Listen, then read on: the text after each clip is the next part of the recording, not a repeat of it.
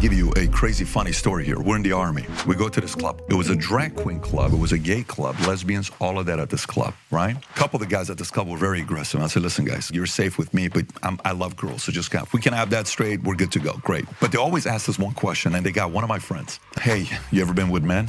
No. Do you like men? He says, no, I like women. He says, how do you know? What do you mean? How do you know you don't like men if you've never been with men? I take one of my guys, and he says, but he's right. How would we know that? He had to go to find out for himself. No. And I'm like, dude, what are you doing? Was he gay? Every time we take a shower, he was rock solid. What? Every time. Yeah. We would always say, I would say, hey, bro, what's up? Wait, you had to ask him You know what's up. Yeah. So he liked guys. So he would see other guys in the shower. I'm like, listen, moving forward, you got shower 9 to 10. We're going to come at 10 o'clock or 8 o'clock. But your shift is this time. By the way, he's married today with 2 kids. Did you feel some guilt that your friend was sucking dick in a Kentucky nightclub because you brought him there? He's 18. Always take This guy got. What's up, everybody? Welcome to Flagrant. Today, we are joined by the current king of Florida, and if we change a couple rules, a future president of the United States of America. We got Patrick Bet-David in the building. Okay, PBD, I'm very excited. Thank you so much for being here. Finally, we made it happen. It's great to be here. I've been looking forward to this. Me too. Now, I want to start from the beginning with you. Yes. We got a lot of things I want to get to. Obviously, Florida stuff going, DeSantis announcing, Trump roasting him, everything. But I think your life experiences have informed your perspective in a way that a lot of other people in the media field maybe do not know or can't relate to, or they just don't have these life experiences. So bring me back to the beginning. Iran, born, Christian, Assyrian and Armenian? Assyrian and Armenian. Okay. Very briefly, what is Assyrian? Assyrian is Babylonian. They're the first Christians, first warriors. Them and Armenians always debate on who was the first Christian. If you read the Bible, you see Assyrians all the time. Aramaic, so I speak Aramaic. So Passion of the Christ. You speak Aramaic? I speak Aramaic. Wow. So in the movie Passion of the Christ, Jesus, we bro. understand what they were saying. Wow. Nobody else? Well, I mean, except for 7 of us, Wait a minute, you grew up speaking the language the Bible was written in? Yes.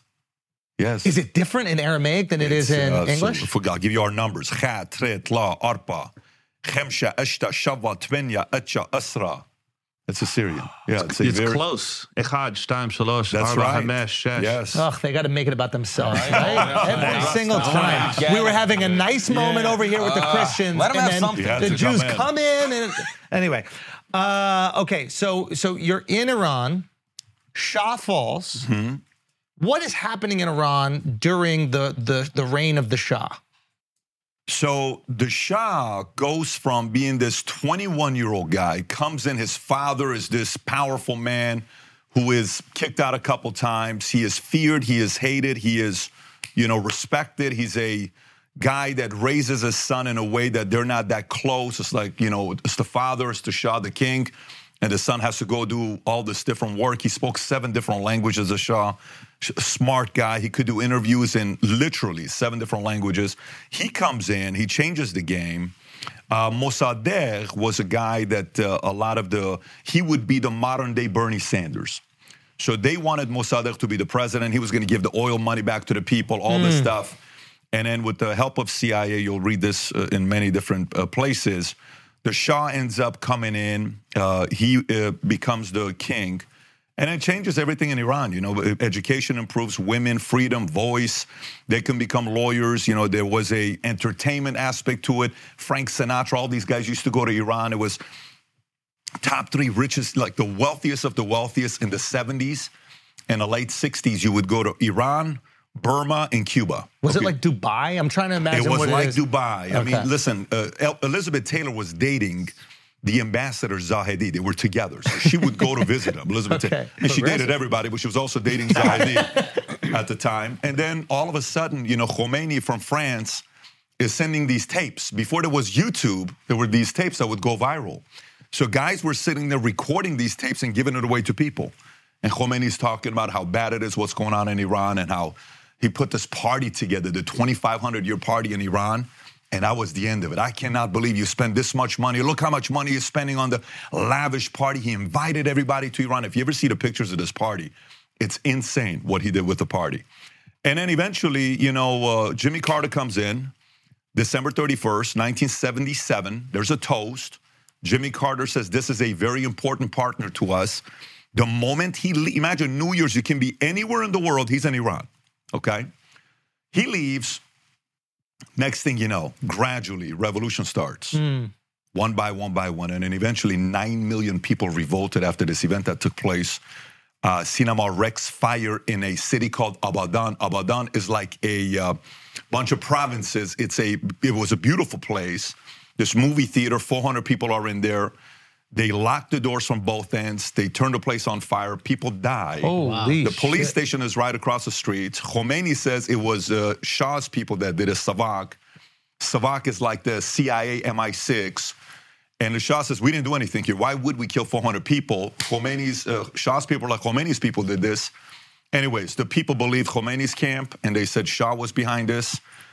Long story short, I'm born October 1878, which is at the peak of Cinema Rex fire. My mother, when we're going to the hospital, curfew, 10 o'clock, they had to be escorted. I go to the hospital, I'm born.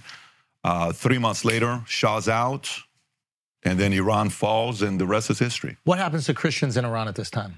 It's a scary time to be a Christian. It's a scary time to be Baha'i. It is a scary time to be pro-Shah. It is a scary time to be any military leader part of Shah's camp. They were, killing them left and right. Your father was connected to the Shah? No, he was a fan of the Shah. My dad was a regular guy. We don't come from a lot of money. But my dad, they were imperialists, and my mother, they were communists. My mother's family, they were strong communists, and at the time. And so they couldn't stand the Shah. They were happy the Shah fell. So I'm in the middle of, my mom thinks rich people are greedy. My dad thinks poor people are lazy.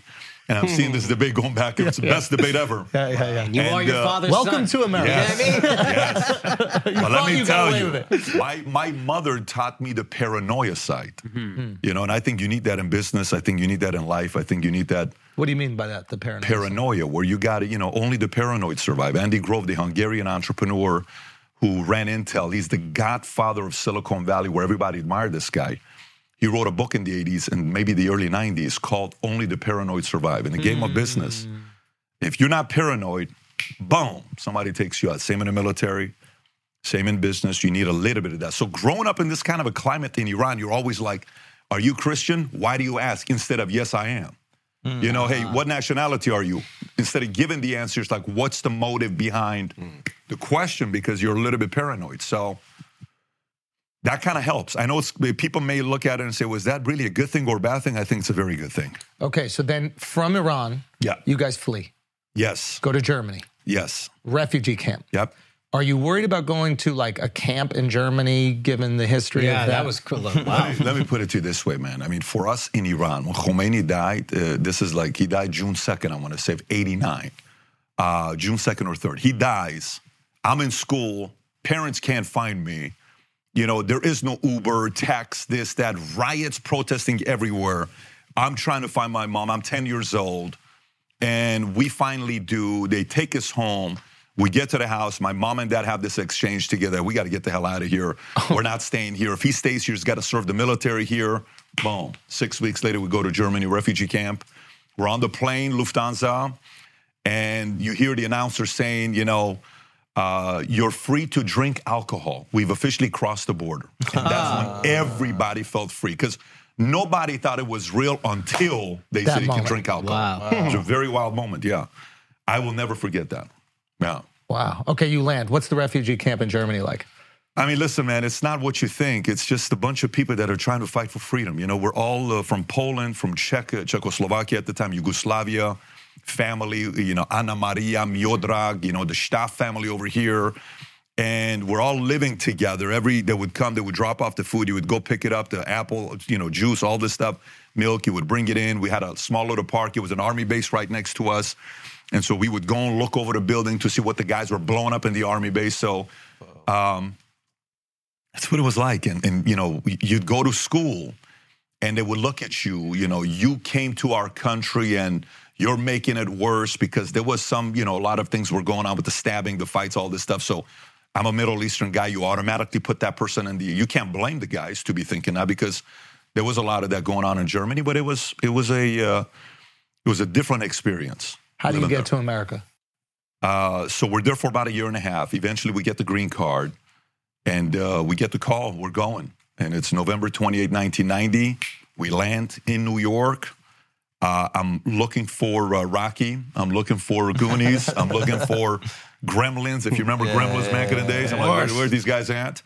I couldn't find any of them. Eventually, we got to LA. There's some Gremlins out here. There is some Gremlins out here. And then eventually, we get to LA from New York, and Now, any idea why LA? Sorry. Well, I mean, you everybody's have to in LA. pay respect to Mecca, right? Which is Glendale. Glendale. That was my thought. Yeah. Right. Granada Hills, then Glendale, and then we stayed in Glendale for 6 years. Oh wow! So everybody looks like this in Glendale, by the way. Your parents' plan the whole time was to go to Glendale? No, not at all. My dad wanted to stay, but my dad also had a sister in Chicago, so he would always come back and forth from Chicago. In '84, he comes back. He brings this tape with the best '80s songs. So when we came in, you were playing the '80s music. It was sick because every time I listen to '80s, I go back to that tape. By the way, whoever picked the songs, I'm still trying to figure this out. Marquito. Calvin Harris, Shazde Khanum, all this stuff he played. It was great. But yeah, it was a great experience. You're growing up in LA. You feel probably a little bit more comfortable, I imagine, because you're growing up around a lot of people who kind of look like you, shared experience. I think at this time there's a lot of Persians that are moving into Beverly Hills. They also left after the Shah fell, right? So now maybe you don't feel as out of place. Is that fair to say? But I felt out of place in Germany. I didn't feel out of place in No, I'm saying in absolutely, LA. You're right. Okay. I didn't feel out of place. You're in place in Glendale. Yes, yeah, absolutely. The desire to be American, right? To prove your Americanness.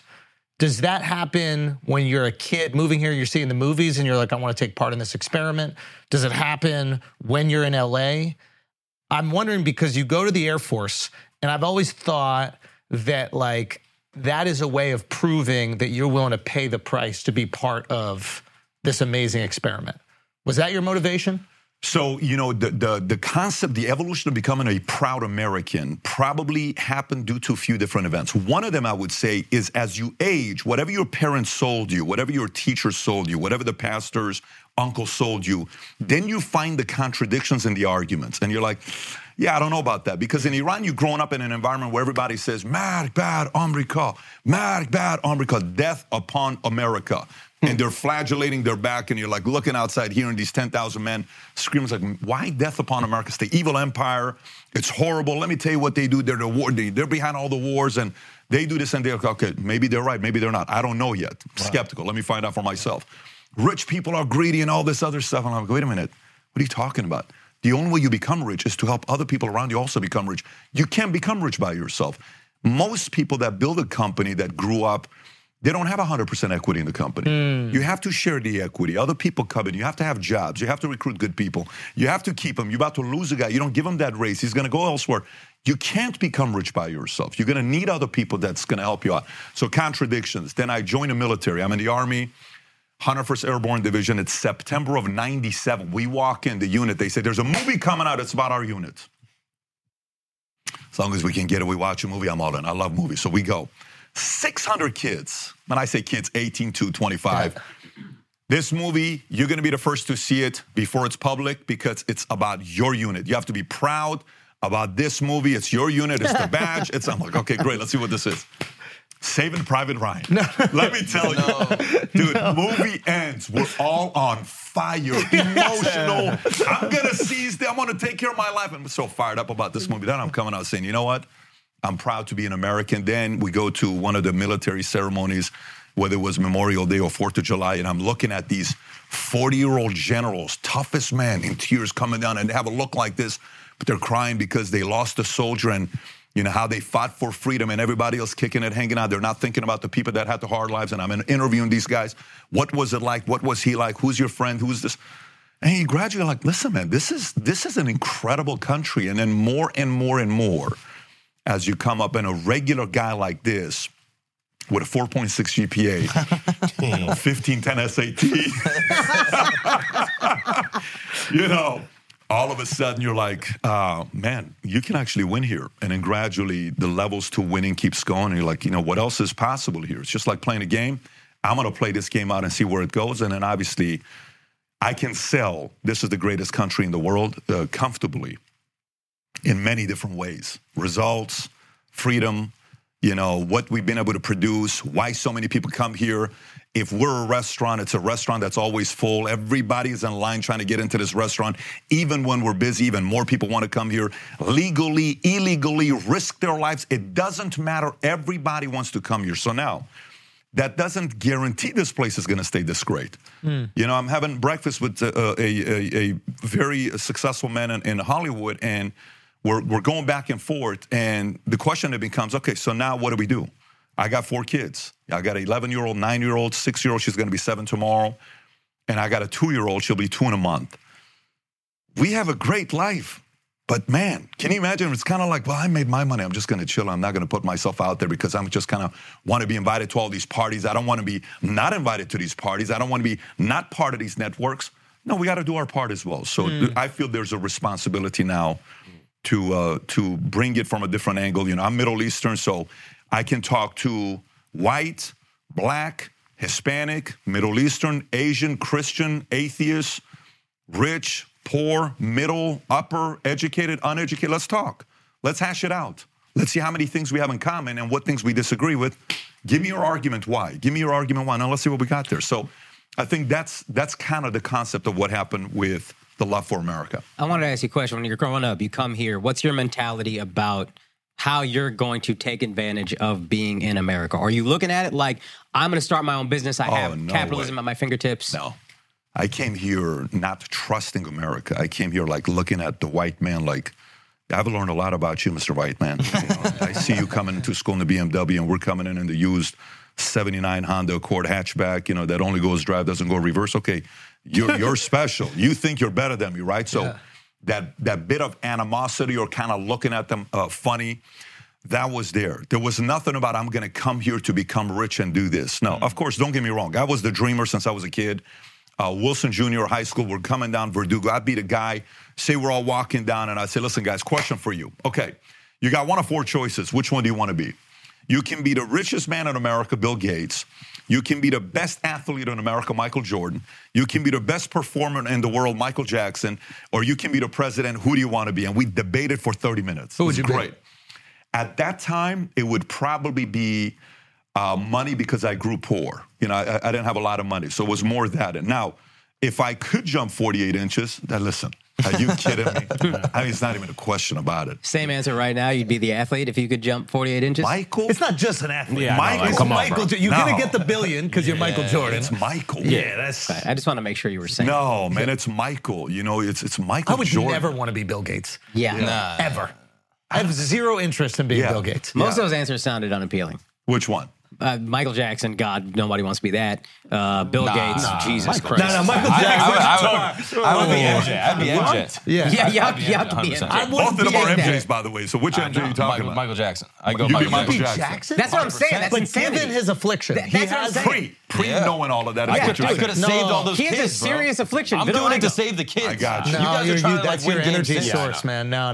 It's no. Jordan, but then Jackson. Jackson would be second. Why though? Why Jackson? I mean, out of Gates and President, You gotta President, go I don't want to black. be. Yeah, Like, that's that's too much Okay, I responsibility. got That you. sucks. So that's kind of what the angle you're going. Yeah, I feel like if you're Michael and you have aspirations to do the other two, you can. But If you're Jordan. Yeah, if you're Michael Jordan, you could be president. You could be president, and you're going to be a billionaire. He is. He's not going to have a problem with that. By the way, did you guys watch the movie Air or no? Not yet. Oh, No. my gosh. Fantastic. 3 times in the first week I watched it. Wow. We took the whole team to watch. You'll see why. Yeah. Sick movie. New tour dates. First of all, thank you guys so much for selling out all these shows. It's been amazing. We added a couple new cities. Raleigh, North Carolina. I'm coming there June 9th and 10th. Okay. Reno, we added that second show. Very low ticket warning on that. So June 24th, make sure you get whatever's left over there. We added Oklahoma City. We're going to be there the 21st and 22nd of July. Bethlehem, PA. Thank you guys so much for selling out the show. We are adding a second show. That should be up by now. And then Atlantic City, man.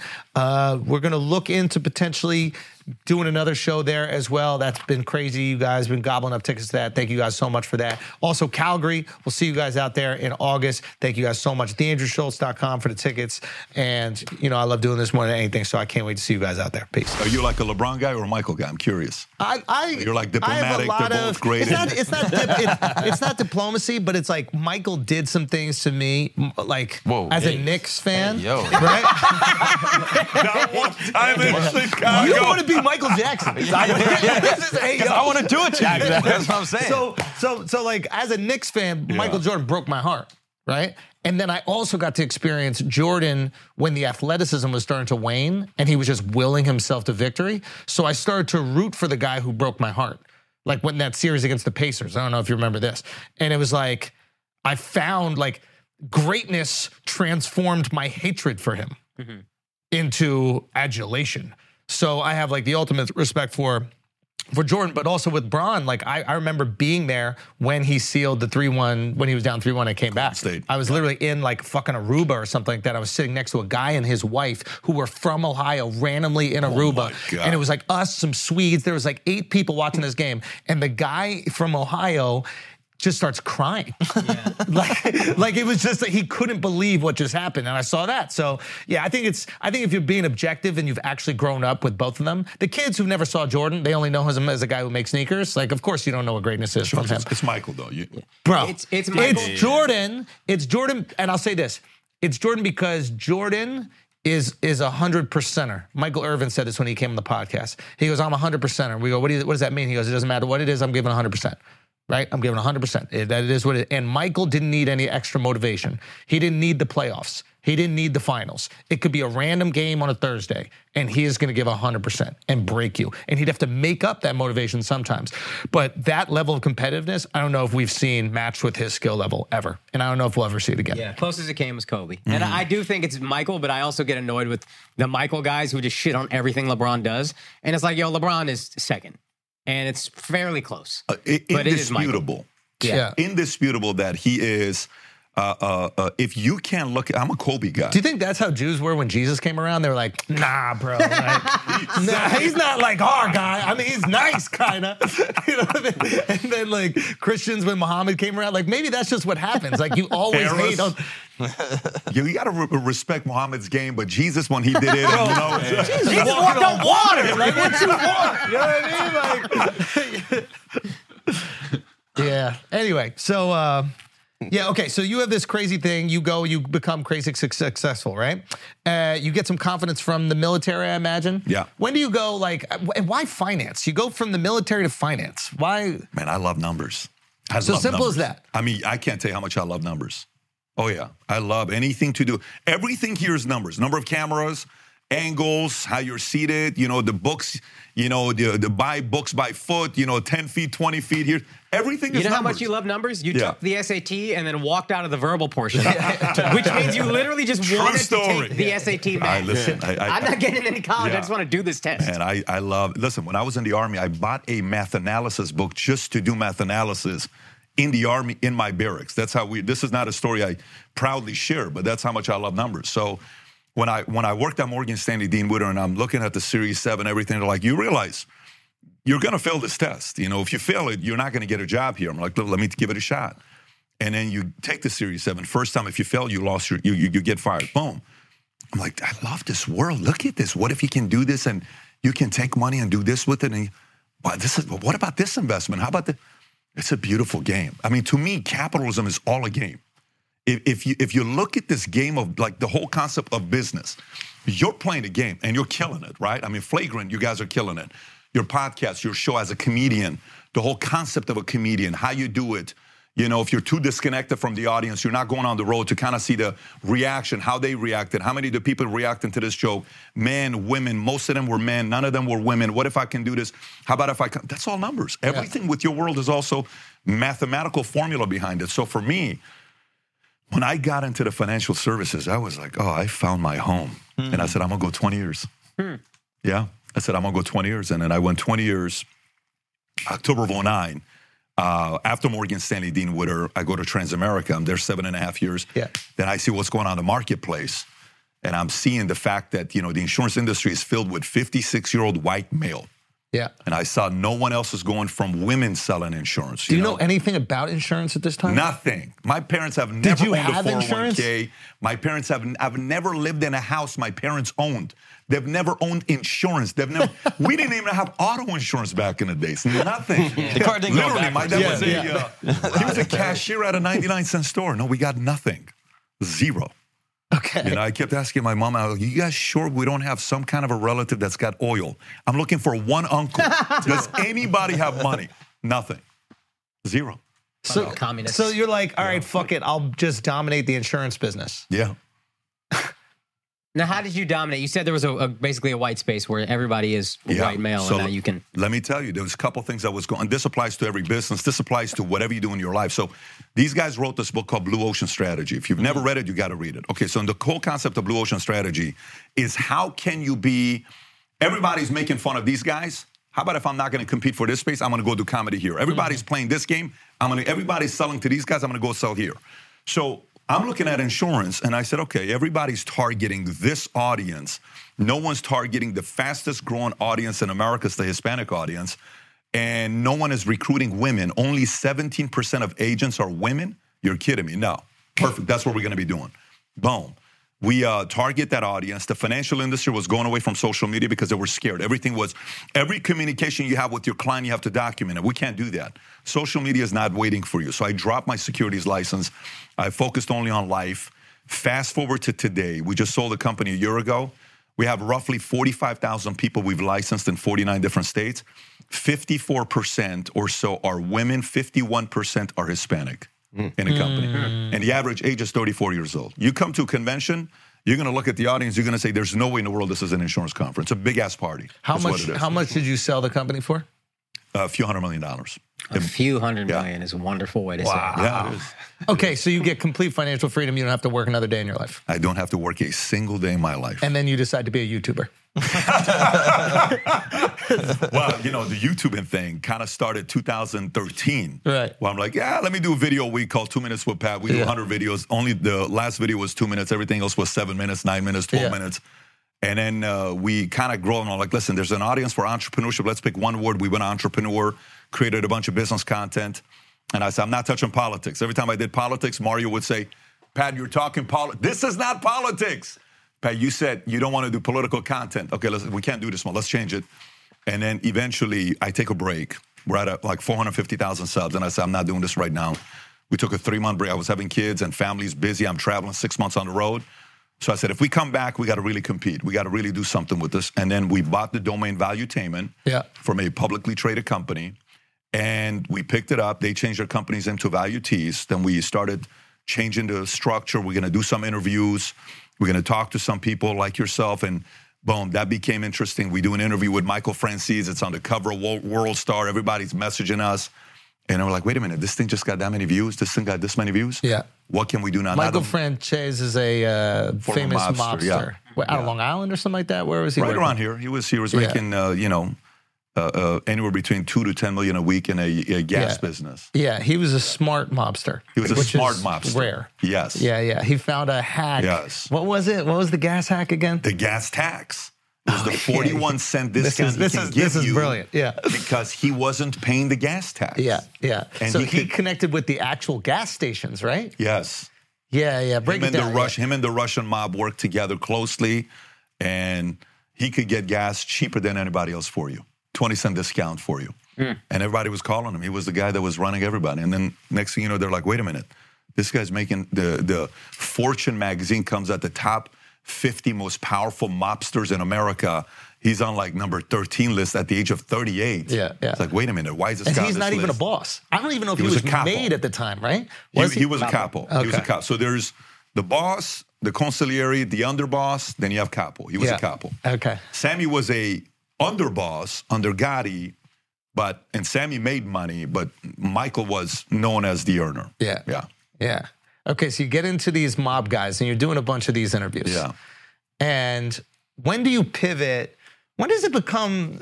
When do you feel like you can affect culture a little bit more? Because I feel like now that you're tapping more into culture, I don't like to call it politics. I think politics is a reflection of culture, but I feel like you're talking a lot more about culture and the things that you're saying. It's not only motivational stuff when it comes to business, but it's also opinion when it comes to, societal breakdown, if you will. So in Hollywood, they look at actors like Justin Timberlake and they call him what? They call him triple threat, right? This guy can dance, he can sing, he can act, right? There's not a lot of them out there that are good in those three areas, right? If you were to look at some of the names, maybe you put Will Smith in there, maybe you put Chris Brown in there, but then you have Justin Timberlake. Yeah. That's there. Okay. Jamie Foxx. 100% Jamie Foxx. Yeah, 100% Jamie Foxx. So for me, I'm looking at the game and I'm studying everybody. And I said, okay, this guy is a great host. That is a skill set. What's a great host? What do you think? What do you think? Do you agree with each other? What do you disagree with what he has to say? And how about yourself? So that's a host. That's a skill set, right?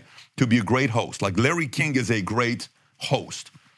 But nobody will say, what was Larry King's opinion on XYZ? That's not his game. He played this, right? Ernie Johnson on Inside the NBA. Say that again? Ernie Johnson on Inside the NBA. Ernie Shaq, Johnson inside the absolutely. He is a great host, right? But if I ask you right now, what is Ernie's opinion on XYZ? You're not going to think about it, right? Yeah. Then you have talent opinion, Barkley. Yeah. That guy makes the show, right? Yeah. Talent opinion, here's what I think we ought to. They're making a mistake. These guys are a bunch of idiots. San Antonio underwears are the biggest. Let me tell you. What is this guy talking about? Yeah. But he's entertaining. Yeah. Chuck, you can't say that. Why'd you just say that? I said, I got to say this the truth. Okay. So you got a host. You got the talent, the opinion, and then you got analyst, Kenny Smith, which means, let me give you an idea why based on this data, okay? Each is attracted by a different kind of an audience, right?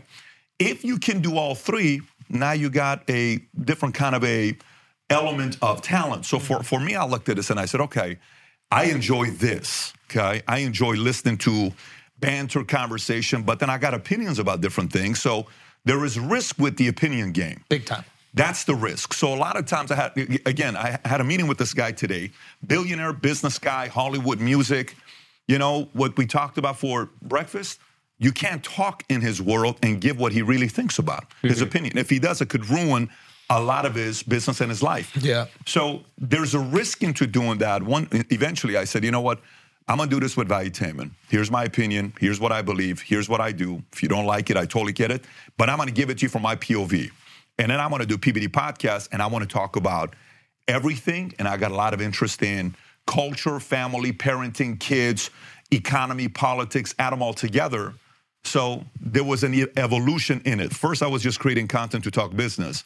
Then I started interviewing. Then it's opinion. And then, that's kind of, it came about. Do you think you'd be able to do it if you were still running the insurance business? Not the way I'm doing it today. Because they'd attack you for it. Oh, they're doing it today. But I say, okay, great. What do you want me to do? Really? I haven't seen a lot of people go at you yet. No. When I'm from the space. Oh, it will happen. In the space. Yeah. In the space, in the insurance industry. So when I'm, of course, they're competing with you. When I'm building the company and I'm in the process of wanting to sell the company, if the company has a category where my opinions are linked to XYZ, a buyer doesn't want to buy the company because did you hear what the founder said? Mm-hmm. Did you hear what this guy said? There's an element of that where you have to massage your way through on what you really want to say.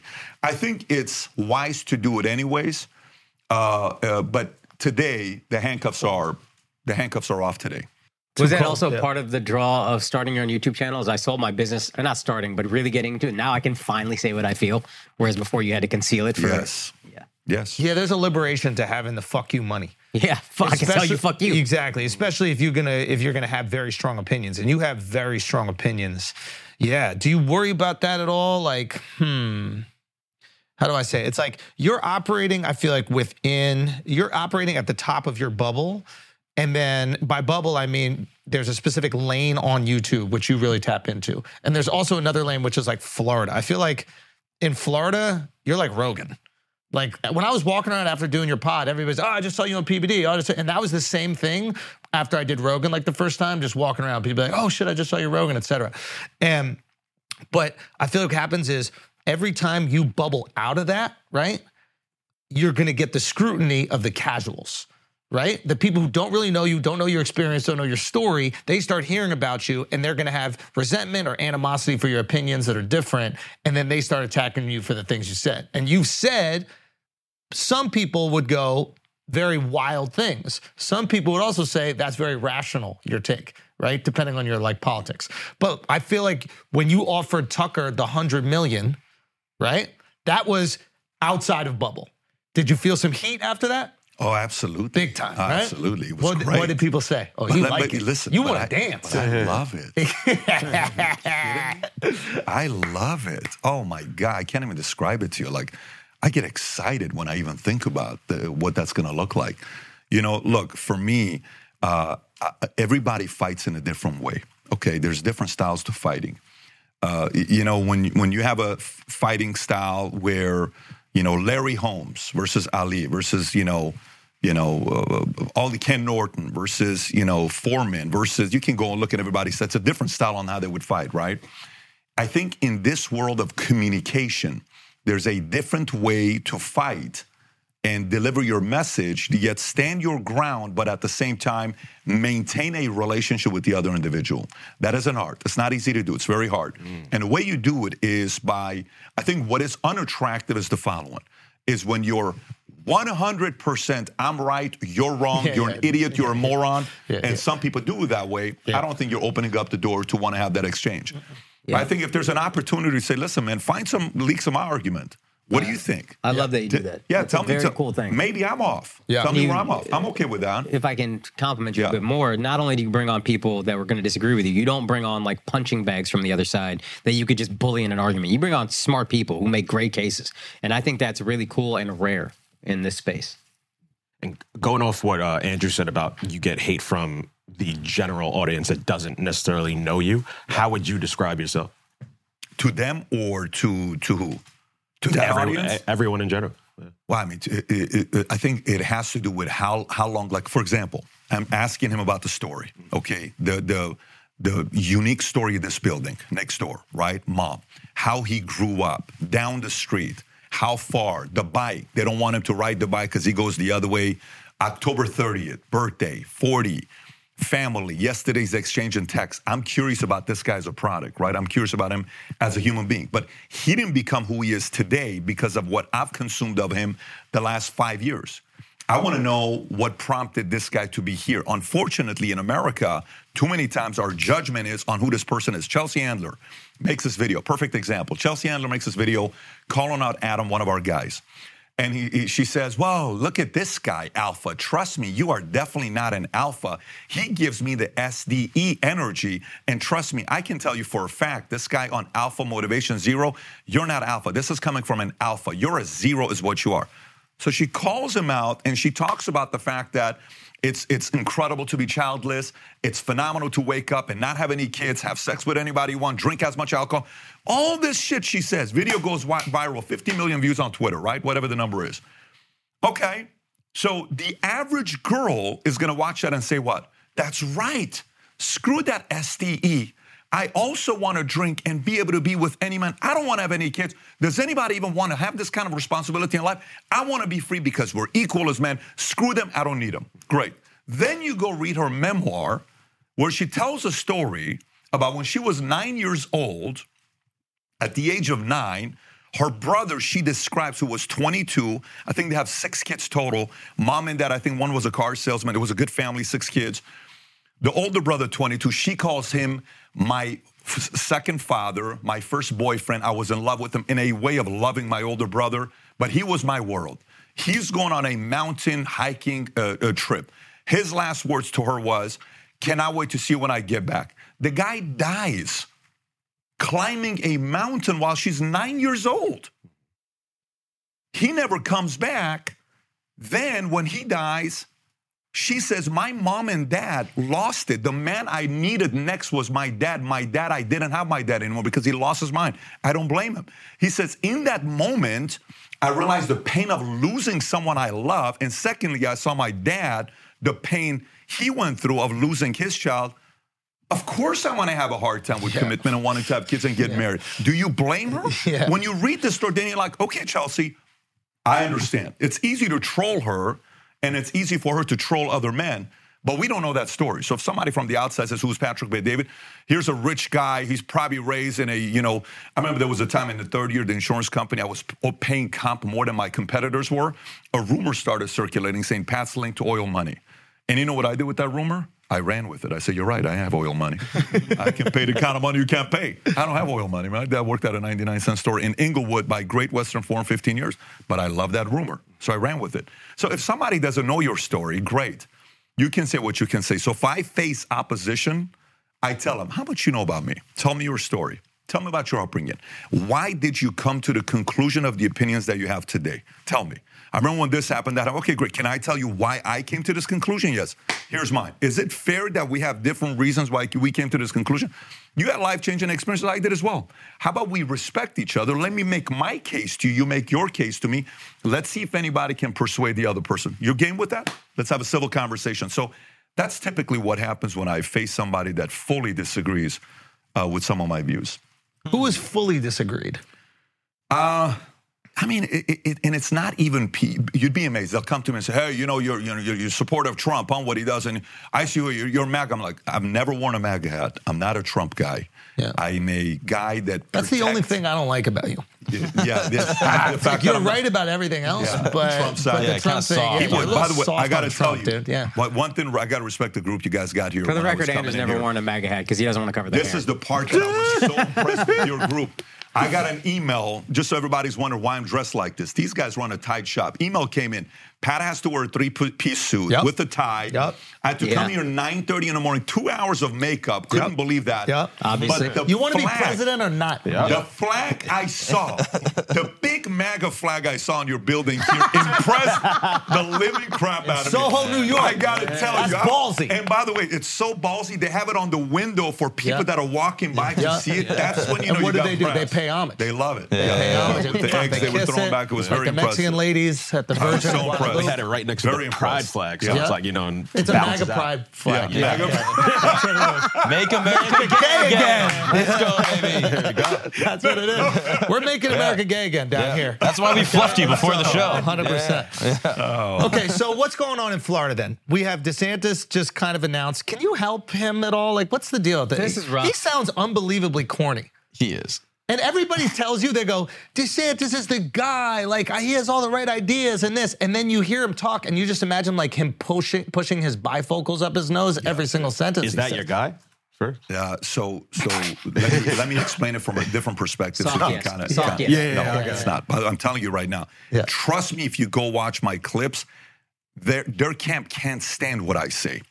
How the hell do you announce presidency third week of May and you launch your book February 28th, and you promote it based on going on 2 different interviews that you do 10 minutes, 15 minutes, whatever, however many interviews it is. You don't go on Megyn Kelly. You don't go on different podcasts or sell the book. You don't go anywhere. Everybody forgot about your book. Oh, I just wrote the book. You didn't just write the book. You wrote the book because that's how you run for office. You write a book, you make your launch on Elon Musk, and yesterday on the launch, he would have said, if you want to know what I stand for, read my book. 1, read my book. 2, go to this website. And yesterday would have been #1 book on Amazon. A few 100,000 people would have bought the book. Then the next promotion layer comes in. Then he would have sold a few million copies. Now we're sitting there saying, wow, I like the way he explained this with his upbringing. So complete screw up on the marketing side. I don't understand what they did there. We were with them a couple weeks ago at the governor's mansion for 6 hours. They invited a small group of 10 or 15 people to sit there and watch him on what's going on, just to see how he handled himself. And I'm kind of watching the whole thing. These are all guys that are DeSantis, great guys. You know some of these names that are in there. I'm in Florida because of him. When we were in Texas and we're thinking about where to build a media company, it was going back to Newport Beach. It was coming down here to Greenwich. It was going to Tennessee. It was Tampa, Fort Lauderdale, or staying in Dallas. DeSantis is the reason why we are in Fort Lauderdale. Because if Texas, which we love, and California, which we love many parts of, if those 2 guys had a baby, it's Florida, okay? So, you know, and by the way, Florida's waiting for you as well to make your move down there here. You know, I know it's going to take a minute. It's going to take a while. It's going to take some It's going to take a $100 million offer. That's what it's going to take. $100 million offer. You may get something like that. Okay. But, let's talk. You know, but the point is, Florida, to me, with what he's done, great. Now, here's a question. Watch this question. I ask you guys how you answer this. Okay. Who here? I love you, Pat. Who here? Watch this. When I answered this, you would mop the floor with all these guys, dude. It sucks. It sucks. You have to be born in America to be president because you would mop the fucking floor with these guys. It'd be so charisma. DeSantis is hype man, or like impractical jokers. Put an earpiece in him or something. I just don't know if DeSantis has the charisma. That's it. And I want to get back to it, but like, there's just something so funny about you going up against these guys. I wonder if we had discussed this on your pod. If you do military service, maybe you get to run for president. If you're willing to die for the country, shouldn't you get all the spoils of the country? Any of us. No. Yeah, no. You? You don't even claim America. I'm American. Al wants to be Chinese. I'm barely American. Don't you fucking dare. I roll with the winners, baby. So you're more American than you. You didn't serve. Pussy called after 9/11, didn't do nothing. I know I'm pussy. Listen. I do think they need to. You are crazy. You're not American, but you've chosen that. I am pure-blooded American. Not as much as him? Technically, more. Why? Because I'm born here, unfortunately. That is the rules. That is the rules, yo. Talk to fucking Alexander Hamilton about it. So maybe we have you run, man. We all campaign behind you. I don't want to be president. I've said this. I don't want to be president. I want you to be president, though. I want you to mop the floor with these guys. I think it'd be really funny. You know, it would be a lot of fun. Do they melt when you're around them, or do they have some ego? It's not even. Why would you have an ego? I can't compete. Why would you even be worried about that? I'm not competition. So you can't even think like they want some donations. It's automatic. Bro, I didn't even think about that. Like we were talking about this the other day on the podcast, like how the Kardashians are brilliant at like utilizing other famous people to make them look more famous. Yeah. So Kendall Jenner is courtside at the Lakers game, and she's dating Bad Bunny, who's the biggest star on the planet. There's one picture that comes out with them. How is Bad Bunny sitting positioned? Like this, and she's he's like this, and she's not even looking at him, right? And it's this genius branding. Right, to make her look like the most desired thing on the planet when you have the guy who is really the most desired person on the planet, like begging for her attention, right? And I wonder if like, the Kardashian brand can overpower anybody. They can't overpower Bad Bunny. You don't have the Hispanic audience the way Bad Bunny does. Bad Bunny is God to the Hispanic community. You can't overpower Bad Bunny. Bad Bunny, have you had Bad Bunny here yet or no? No, you guys, I'd love to see Bad Bunny with you guys. Yeah. We would. Wherever you're watching this Bad Bunny, you got to be right here with these guys. The world would want to see this. You heard it. I guess what I was trying to say is they're not worried about you competing with them, the other politicians, because you can't. So they don't have to worry when they're interacting with you. Whereas every other person these politicians are interfacing with publicly, they have to make sure that they're winning that arrangement, winning that conversation, because it will be used against them. Yeah, I mean, his influence is huge, so they have to worry about that. Of course, but the way that they're interfacing is different. Like, for example, let's say Trump and DeSantis are shaking hands, and they know all the cameras are there, right? DeSantis can't be this little beta and like kind of curling up against him. DeSantis can kiss your ass like he would a donor, like he would anybody else with influence, because he doesn't have to worry about that competition. Yeah. Not even potential competition. Bro, why just run for Florida governor, dude? Just be Florida governor. No, that's my question. If you can't be president, what would you be politically? Listen. No, I have no desire to be a governor of a state. If you're governor of Florida, I guarantee you can be president. No, listen, that part, you know. Not president in America, but we'll find a fucking place. Assyria. We're bringing back the empire. Florida's going to secede. Great. That would be funny. No, I have no desire for it. And here's the part, though. So the great thing is, like, when you know you can't compete for this one thing, okay? You know, legally, you can't. Laws. Doesn't matter how much you can say you can't. What if? No, listen, you can't. Like, when you know your vertical, you can only jump 20 inches. I'm going to go be a dunk contest champion like Spud Webb, and I'm 5'7". Bro, you're not going to pull it off. You got a 20-inch vertical leap. He had nearly 50 inches, right? So in this part, I know it's not going to happen. What's the other part? It could happen. What we will do is we will compete in a media space. And we will compete in a very big way. Right now, man, you know what I'm doing right now? I have only one plan right now. Trying to put a super team together, brother. That's the only thing I'm thinking about. That's all I'm doing. I'm doing right now is putting a super team together of people who love America. Yep.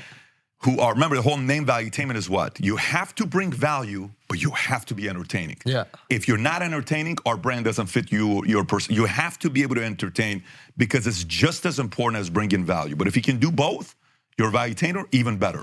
One question about the DeSantis, quote unquote, flop when he made the announcement. Yeah. Now, if I'm the PR guy, I say make it fail on purpose. I say, Elon, do me a favor. Have the tech fuck up. Make it look like, I'm getting caught off a few seconds. Make it look like we have to reboot it because you own the news cycle afterwards. HBO, the final episode of this show, that was a fantastic show, but not a lot of people are watching, called Mayor of Easttown. In the final episode of Mayor of Easttown, this is during the pandemic, halfway through the episode, the stream fails. Twitter is on fire. You can't go on Twitter without people talking about it nonstop. Oh my God, oh my God, oh my God. Brilliant. Listen, he got Trump to make fun of him about his address. So it's like you're almost playing the Trump game. So if I'm the marketing people behind DeSantis, I win the news cycle because everybody's talking about me, good, bad, doesn't matter. And two, now I actually want to see what he was saying, so now you get the message across. Do you think that that was planned? Do you think they have somebody with some balls on the campaign? I think it's less than 1% that was planned because Musk and Sachs, if you listen to the entire recording, Musk and Sachs were also putting plugs into Twitter in the future. It was just as much about Twitter's future and mainstream media's future as it was about DeSantis. So it can't fail Twitter as well. I think the brand actually was elevated. I would say it's 60 DeSantis, but I thought it was 40% yesterday about Twitter Spaces, mainstream media, Musk, Sachs, what they're doing. Those guys are going to be players. Obviously, Musk is number one, but in the media space, the game changed yesterday. 700,000 people are watching this thing and it crashes. Are you kidding? 700,000 people live in a room are waiting for this, and they had to go on Sachs's account because Musk's 130 million messed up the algorithm, so they went on Sachs. Sachs got 650, and it was fine. Everybody could listen to everything that was being said, and DeSantis made this announcement. Yeah, I think Twitter's going to be. I've said this the day Musk bought Twitter. I did a video and I said Twitter's going to be $1 trillion company. Okay, what they're about to do with Twitter, it's scary. What are they about to do? Tell us. Oh my gosh! What a great setup. This is why you need to be president. What we're about to do to China, we'll be back after the break. But we need to do it together if that's going to be the case. I'm going to need your help. I'm going to need your help. Okay. So, but with the whole Twitter thing. Okay. So YouTube, right now, there's an audience that's worried about what's going to happen with YouTube. Okay. But Rumble is winning because of what YouTube is doing. It's a badge of honor right now for some people to say, I got kicked out of YouTube. I don't think that's a strategy, but I don't think that's a good strategy, but I don't know why people are doing it. YouTube gave me a 6 strikes. Screw these guys. I will never use YouTube again. Brother, go look at history. Just 13 years ago or 12 years ago, a competitor came to YouTube. One of the guys in the marketplace took a bunch of YouTubers off. They went all to the other platform. It lasted for a few years, and then it flopped, and then everybody came begging back at YouTube. So you got to be pumping your brakes a little bit. Now, having said that, I hope Rumble makes it, and I hope they kill it, because they're very necessary to keep YouTube worried. Honest, yeah. The more Rumble gets bigger, the better it is for YouTube creators. My hope is Rumble becomes a 20, 40, $100 billion company. Go light it up. But what I think will happen before they become a $100 billion company, Musk will buy Rumble. Either he will buy Rumble.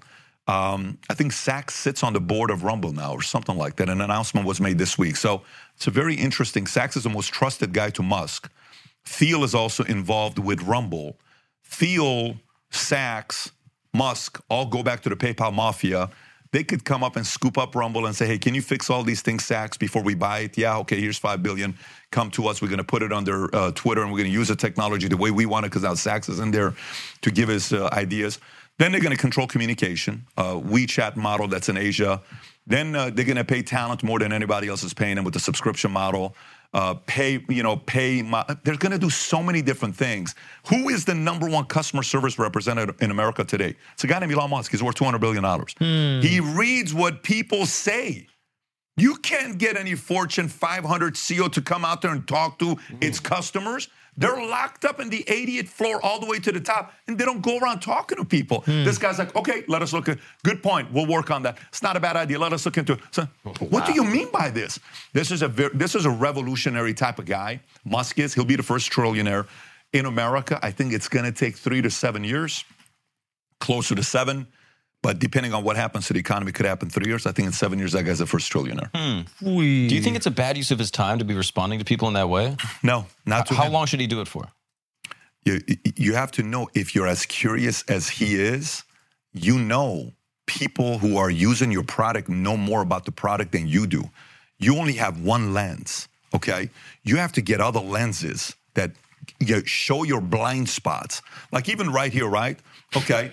You know, he's doing what he's doing, but that guy's going to say, look at the camera this way, move that. Can you see that? The logos that we're not getting sponsored. How about this? Musk has that. Do you know what it is? It's very, very unique. It's like Conor McGregor saying that he's going to fight again. Who knows if he's going to fight again? But the fact that his name is in the conversation is good for the alcohol brand he has. It's good for the entertainment brand he has. It's good for the management company, because his brand is wrapped around him as a fighter, not him as a retired fighter. Elon answering 5 tweets a day is just a reminder, I'm listening. I'm here, and this is my company. Like an attention lottery. That's it. That's it. So not only tweet at me, but know when you're tweeting on Elon's platform. You're driving a Tesla, that's Elon's car. And all of us are literally invested in Elon. If some random person bought Tesla, I'd probably take my money out of Tesla.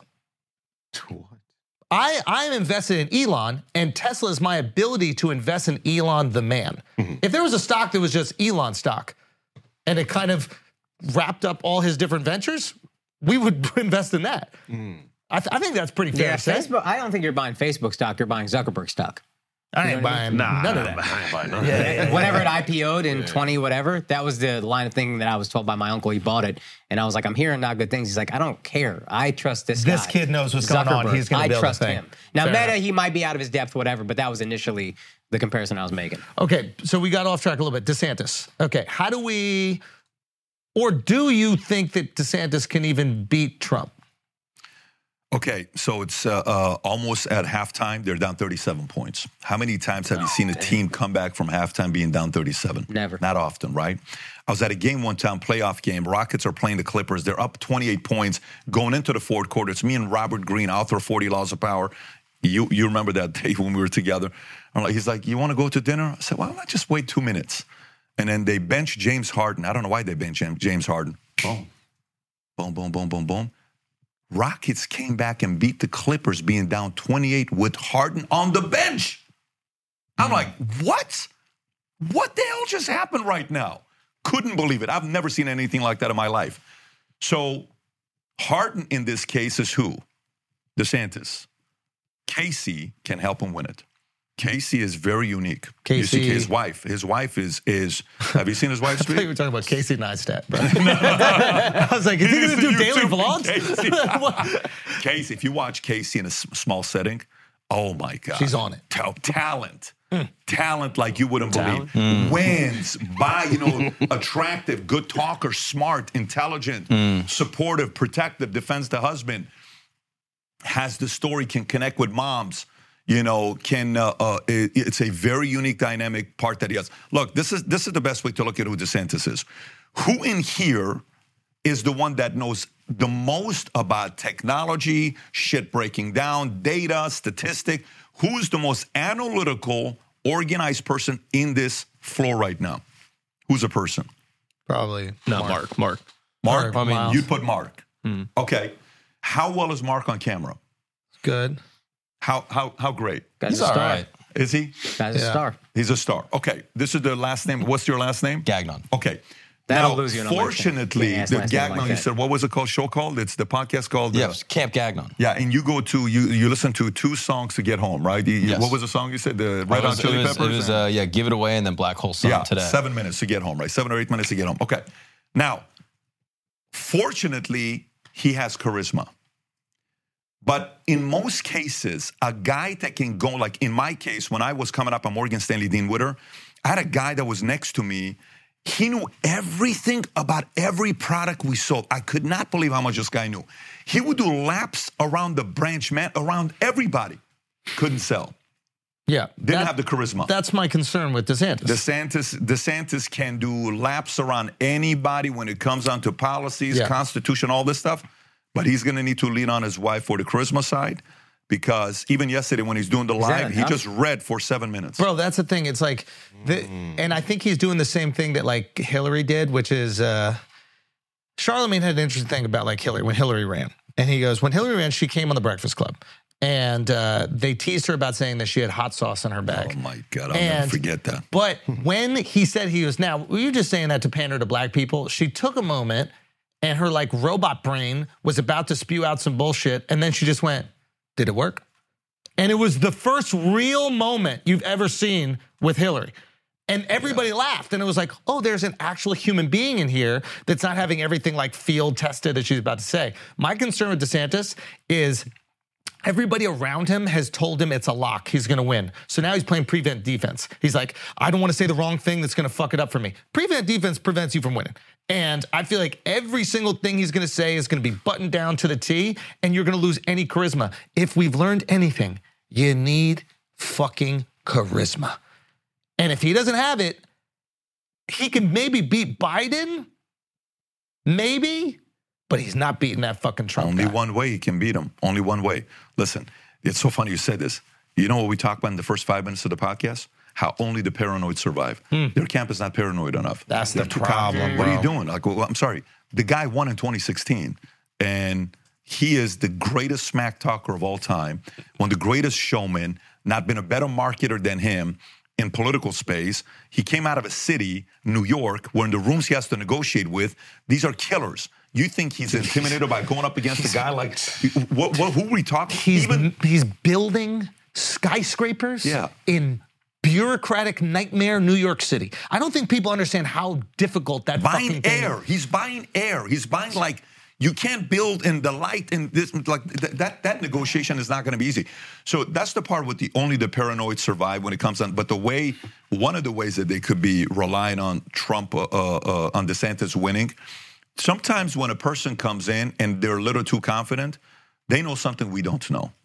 And I don't know what this is. Listen, I'm not starting anything here, but here's what I mean by it. Start that shit. Here's what I mean by it. So if they're banking on the reason why they keep delaying, because they think the law would have prevented them having to even get ugly. And rather, they wanted to delay it so far so Trump gets arrested and he can't run. And then they come out and he says, look, I don't care what you say. If it wasn't for the president, I would have never been a governor. I would have never. He's helped to win the MAGA vote. And I think there's a little bit of that where maybe they were relying on the law to make this thing easier. Now you have to fight the guy. So DeSantis thought that he was going to get locked up. And then if he did get locked up, he doesn't have to he would defend him. He would defend. And then take all the MAGA voters. It would have been the easiest one. That's the smartest thing in the world. It would have been the easiest one. But now he got to knuckle game, up. Though, now he got to knuckle up. You want to talk about bureaucracy? There's nothing more bureaucratic than locking up a billionaire. Yeah. I mean, that's going to take a long time. Do you think the DNC maybe are like holding the real serious shit about Trump? Wait to them to like fight it out in the mud and then make it so Trump can't run? You know, so these guys are, well, the Democrats want Trump to be the face. The Democrats want Trump to win. The Democrats want Trump to win because they know they can beat him again. Because the Democrats, okay, cool. Let's play that out. If that's the case, Alvin Bragg, I'm sorry, why do you do that? Oh, because it helps him. I don't know if it helps him, the pictures of him being in court. Yeah, well, you know, with the Mar-a-Lago FBI, what? Because that helped. No, it doesn't help. What? Like, if you really think he's the guy, help him beat DeSantis. Yeah, but so they're not playing that, you know, dark political games of, so, well, you know, DeSantis is really the guy that, you know, he's going to win, and then they're going to go after DeSantis. Or the establishment wants DeSantis because DeSantis is more establishment than Trump is. And it's easier to negotiate with an establishment than it is to negotiate with an anti-establishment because one wants to drain the swamp, the other one is coming from the swamp. That's what some people are saying, right? That DeSantis is kind of part of the swamp. Who knows what's going on? All I can tell you is a lot of this stuff here behind closed doors, there's a lot of talks and negotiations going on that we probably are not a part of, and we're probably not a part of. We're not a part of. But this is the best. This is the one question nobody can answer me. Here's a question for me that nobody can answer. Okay, I had this girl Whitney Webb on, very smart girl. Okay, wrote this books about Epstein. She lives in Colombia. She's got 2 kids. Doesn't want to live here. She feels safer over there. In the podcast, she gets emotional. I don't know if you saw that. She's just powerful. Who she is, how smart she is, but she can't stand Trump. Okay, she can't stand the establishment, but she cannot stand Trump. So I asked her a question. I said, I got a question for you. He says, what's that? I said, tell me the biggest institutions, departments that have made our lives hell since 1963, November of 1963. Why November of 1963? November 22nd, we know what happened. I'm saying November 1st of 1963. November 22nd, JFK gets assassinated. And she says, I said, give me the names, I want to write them down, that made our lives a living hell. Okay, CIA, great. Who else? DOJ, great. Who else? Well, I would put FBI, but FBI is part of DOJ. Okay, great. What else? You know, NIH, great. What else? CDC, what else? Okay, all of this stuff that we're going through, all these, Federal Reserve, all this stuff that we're writing down. Okay, great. I said, now give me the families in the last 60-some years since November 1st of 1960 that have made America worse, or have made our lives worse. They've had to control the establishment. She's given all these names, the Clintons, the this, the this, the that. We're going through all of them, right? Okay, exactly. And then I asked the question, I said, now tell me this. How many of these organizations love Trump? She says the following. She says, I see where you're going with this. I said, there's only, the closest example to Trump is only one other name. What's that? Bernie. No, it's John F. Kennedy. Come on, Pat. Let me tell you why. If you look at what these guys wanted to do with the Federal Reserve, with the CIA, with finishing the Vietnam War, with doing all this stuff, we can't do. Are you kidding me? The guy was draining the swamp at the highest level, and Lyndon Johnson was the swamp. He is part of the oil guy. He is a Texas guy. He was supportive of the war. He was supportive of military-industrial complex. And John F. Kennedy's more from the Eisenhower side saying, listen, we don't need to go to war to make all this money with the military. Why do we keep going to war? There's only the closest case study you got to Trump is John F. Kennedy. I'll give you another statistic here. Watch this. When John F. Kennedy ran, his dad, Joseph Kennedy, gangster. If you not studied this guy, one of the most powerful men in America last 100 years, he's kind of like the Moses, what's his name? Who's the guy in New York, the power broker? Peter Moses, something like that. So Robert Moses. Yes. Yeah. He built New York pretty much, right? Yeah. All the stuff that he's hated and loved and admired, all this stuff. So, okay, Joseph Kennedy, at the time, he's worth $400 million in 1962. He says, I'm willing to spend every single penny of my life savings to make sure my son becomes a president. Which son? John F. Kennedy, not the oldest one. The oldest one was first. But he died. And they died. But the plan the whole time was the oldest. You're right. Oldest one dies in the war. Then they have to make a fake war story for JFK so that he can actually run. This guy is the architect. Joseph? Bro, I mean... Bro, listen, whoever's... Why do we not have a movie? That's exactly what I was about to say. You need a movie about this guy. I wonder if they block it, because the idea of the Kennedys right now is like this tragic family that has went through all this horrible stuff, and we almost feel bad for them. But if you know what that is a motherfucker right there. If you have a script, you're watching this, of Joseph Kennedy, send it our way. $100 million Info at Valuetainment. We're entertaining that movie if you have a script. Anyways, going back to Joseph Kennedy, $25 million for John F. Kennedy's campaign. Okay, 50% of money for the campaign was raised. The other 50% was Joseph Kennedy's money. Okay, now watch history. How much money who raised? Okay, Ronald Reagan put 9.6% of all the money for his campaign. Okay, 9.6% of his own money. The guy almost got assassinated and killed. Here we go. The next one is Ross Perot. 97% of his campaign money was his own money. He went up to 21%. He didn't win, but guess what? He caused George Bush Sr. becoming the president. Yeah. Clinton won. If it's not for Perot, Bush is the president. Yep. Yeah. The director of CIA, he's going to be the president. That's insane for an independent to get 20+% of the vote. It's fucking. And as a kid, I didn't know how rare that was, and I was like, oh, this guy got washed. And no, that's crazy. Trump, 72%. Yep. 72%. Hillary Clinton. 0. Biden. 0. They don't have to. By the way, Bernie Sanders is also anti-establishment. But you know what he did? He caved. At the end. He did. It should have been Trump against Bernie Sanders. It should have never been. He got scared. He caved. And they did something behind. I think they have something on Bernie that he's embarrassed of. Because it should have been the argument that we all wanted to see. Let the two true believers. Bernie's a true believer socialist. You know, he calls us socialist, democratic socialist, and Trump's a true believer. I want to see that fight. We never got to see that fight. That was a fight. Hillary Clinton wasn't really a fight.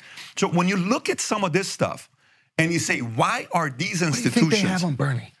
Do you think it's some stuff from him? Didn't he go over to Russia and got married there? That's when his honeymoon was out of Russia, by the way. So maybe it's that. Maybe there's something. Who gives a shit, though? America gives a shit. No, I don't think they do. No, I don't think they do.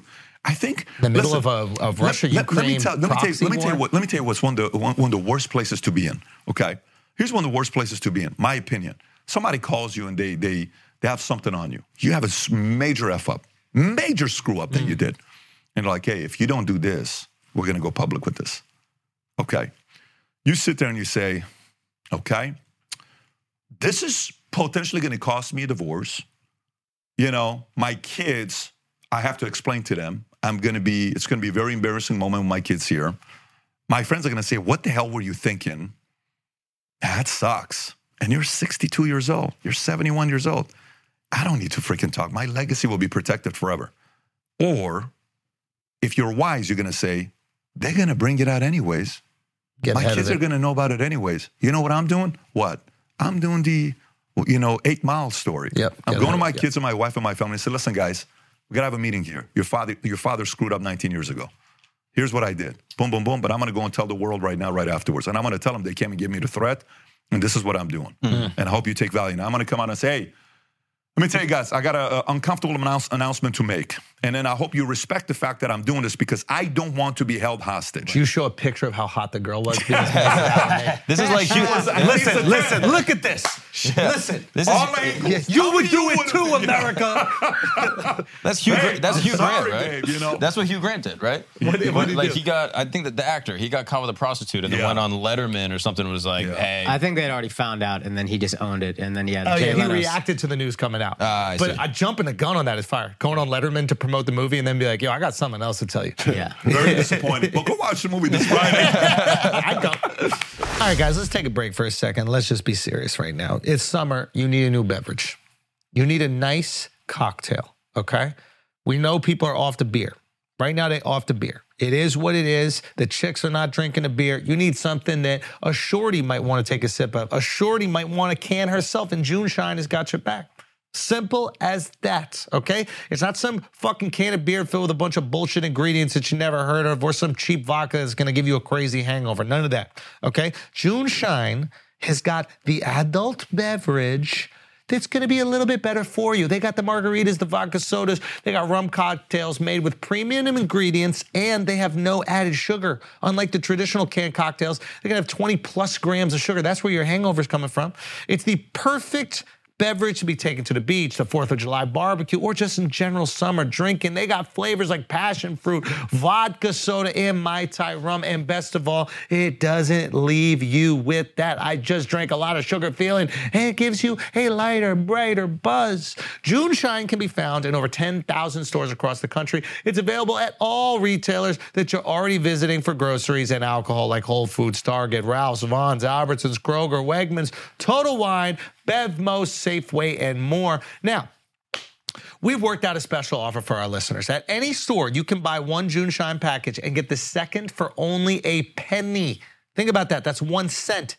That's $12 to $20 in value. I recommend you trying one of their best-selling variety packs. It's a great way to try all their delicious flavors. Go to juneshine.com/flagrant. Text them a photo of your receipt, and they will Venmo you immediately. It's that easy. That's JUNESHINE.com/flagrant.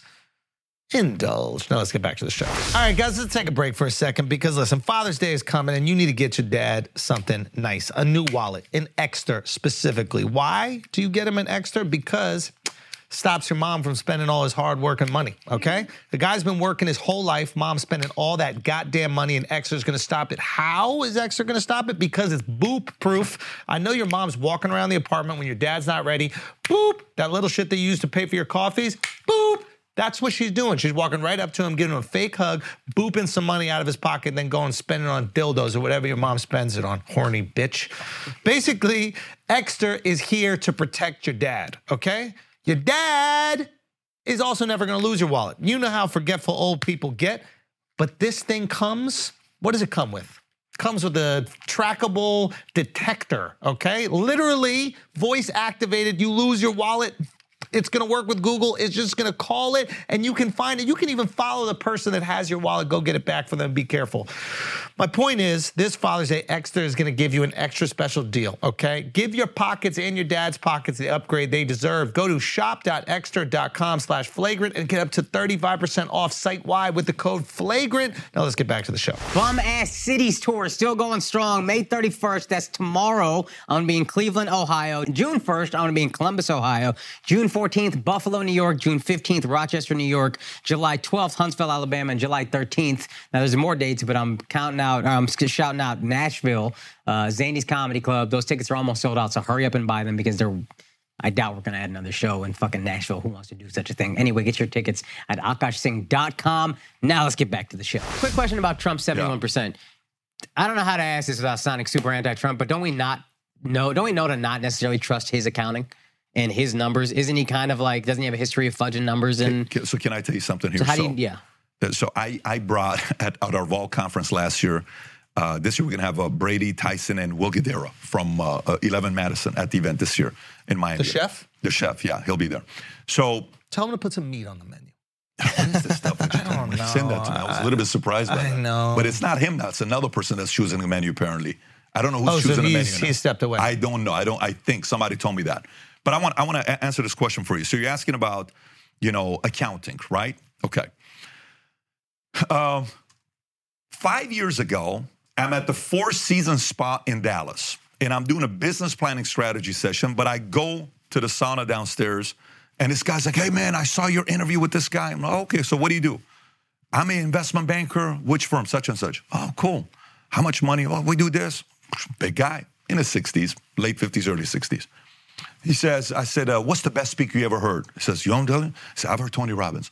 I heard Zig Ziglar. I heard this guy. No one was a more life-changing speaker I heard speak than Andy Fastow. I said, which Andy Fastow? He said, the Andy Fastow. I said, Enron, CFO, jail, Andy. Yes. How is Andy Fastow the greatest speaker you've ever heard? He says, he came in. This is a CFO of a company that's got 100,000 employees working for Enron. And he gets up and he says, here's how this accounting world works. Here's me recognized as the accountant of the year, CFO. Here's next month, my card ID at the jail. I went from this to this. Now, let me tell you what happened.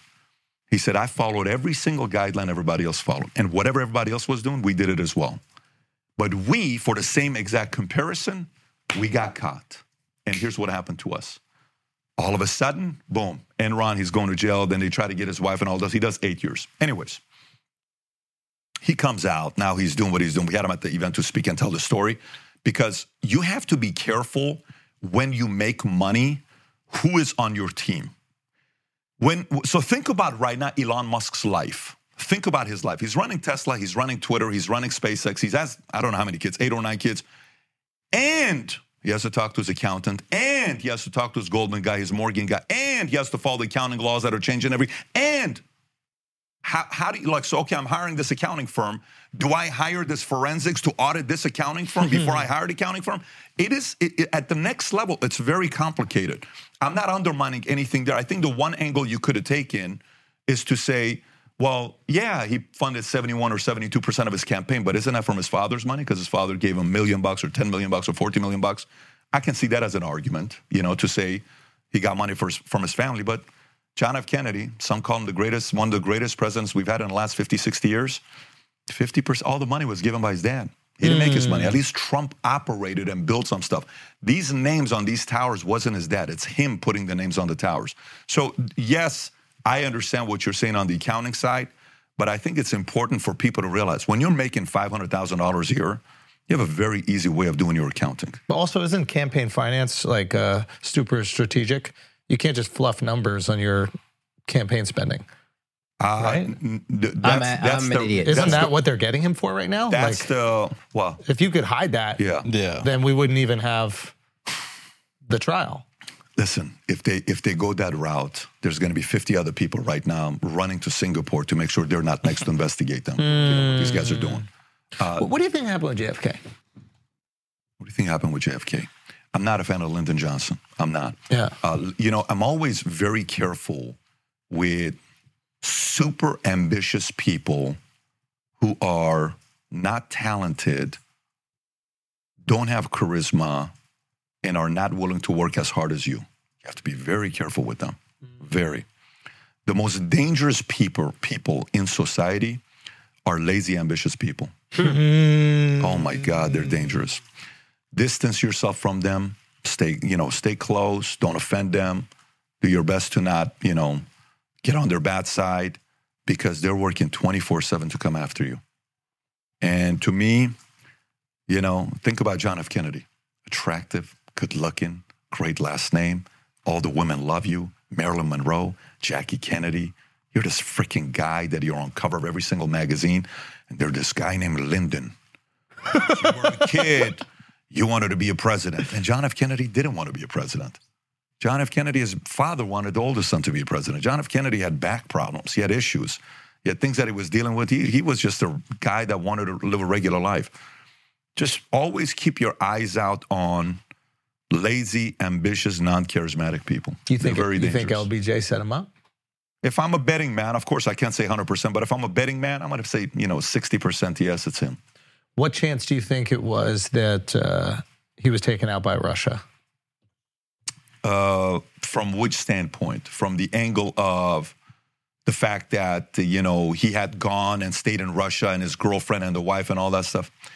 Back in the days, they were using this one drug to get you not be thinking what you're doing, and then you snap out of it again. I don't know if you... MK Ultra experiments? MK Ultra experience. So, by the way, this is another... Now you're speaking on language by the way, here, this is the thing. There's a reason why this guy is I call him one of the sharpest cats in the market, but he's very good at, Schultz is brilliant, man. What's he doing to you right now? What do you think's going on? What do you think? Listen, what game is he running? He knows when we finish the podcast how big of a fan I am of his. I think he's a modern-day Johnny Carson. I think he's super capable. I think this is a guy that is a very...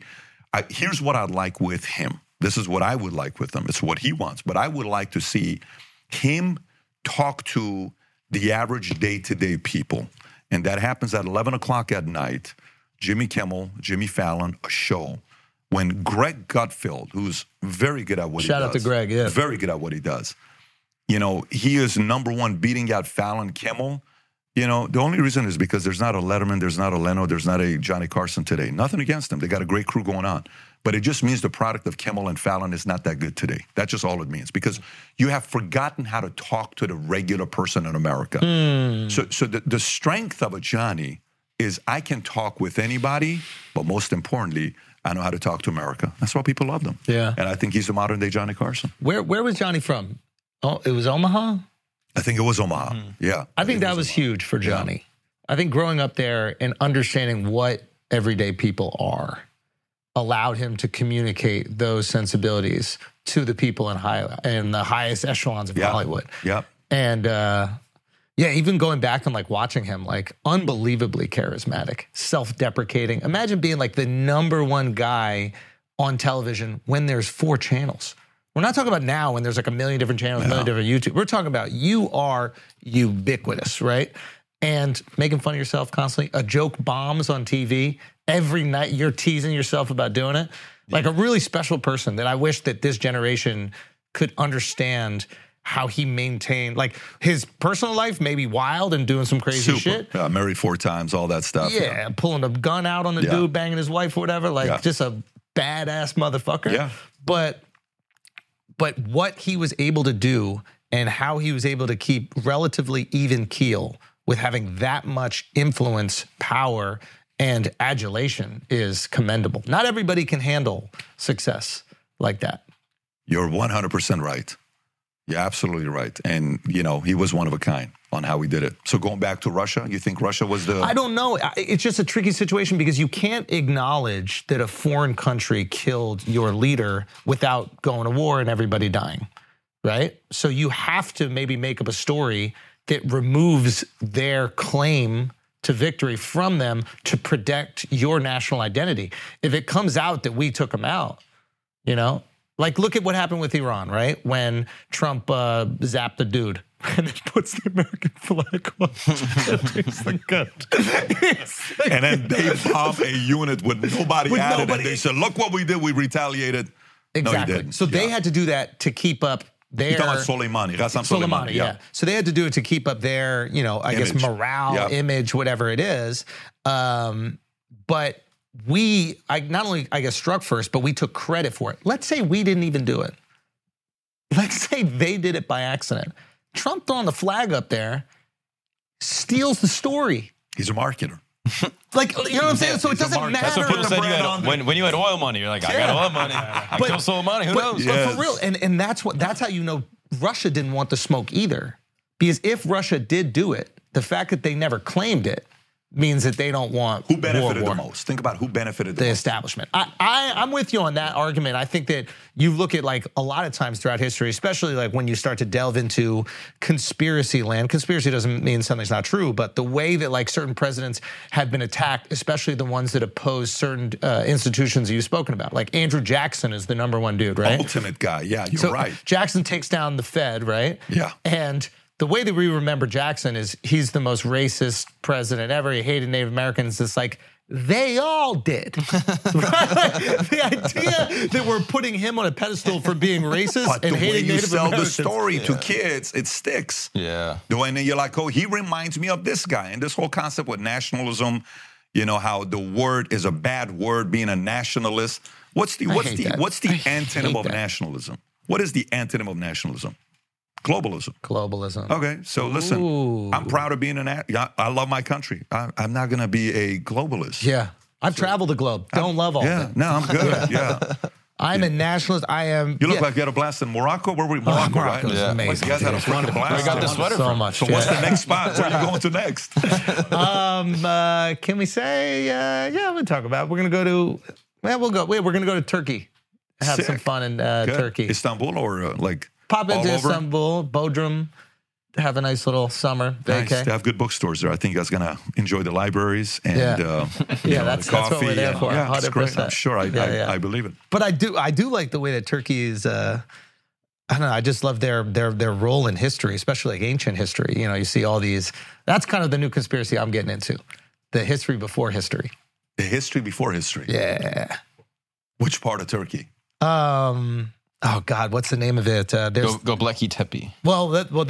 There's one site, but there's like this specific area where they have all these.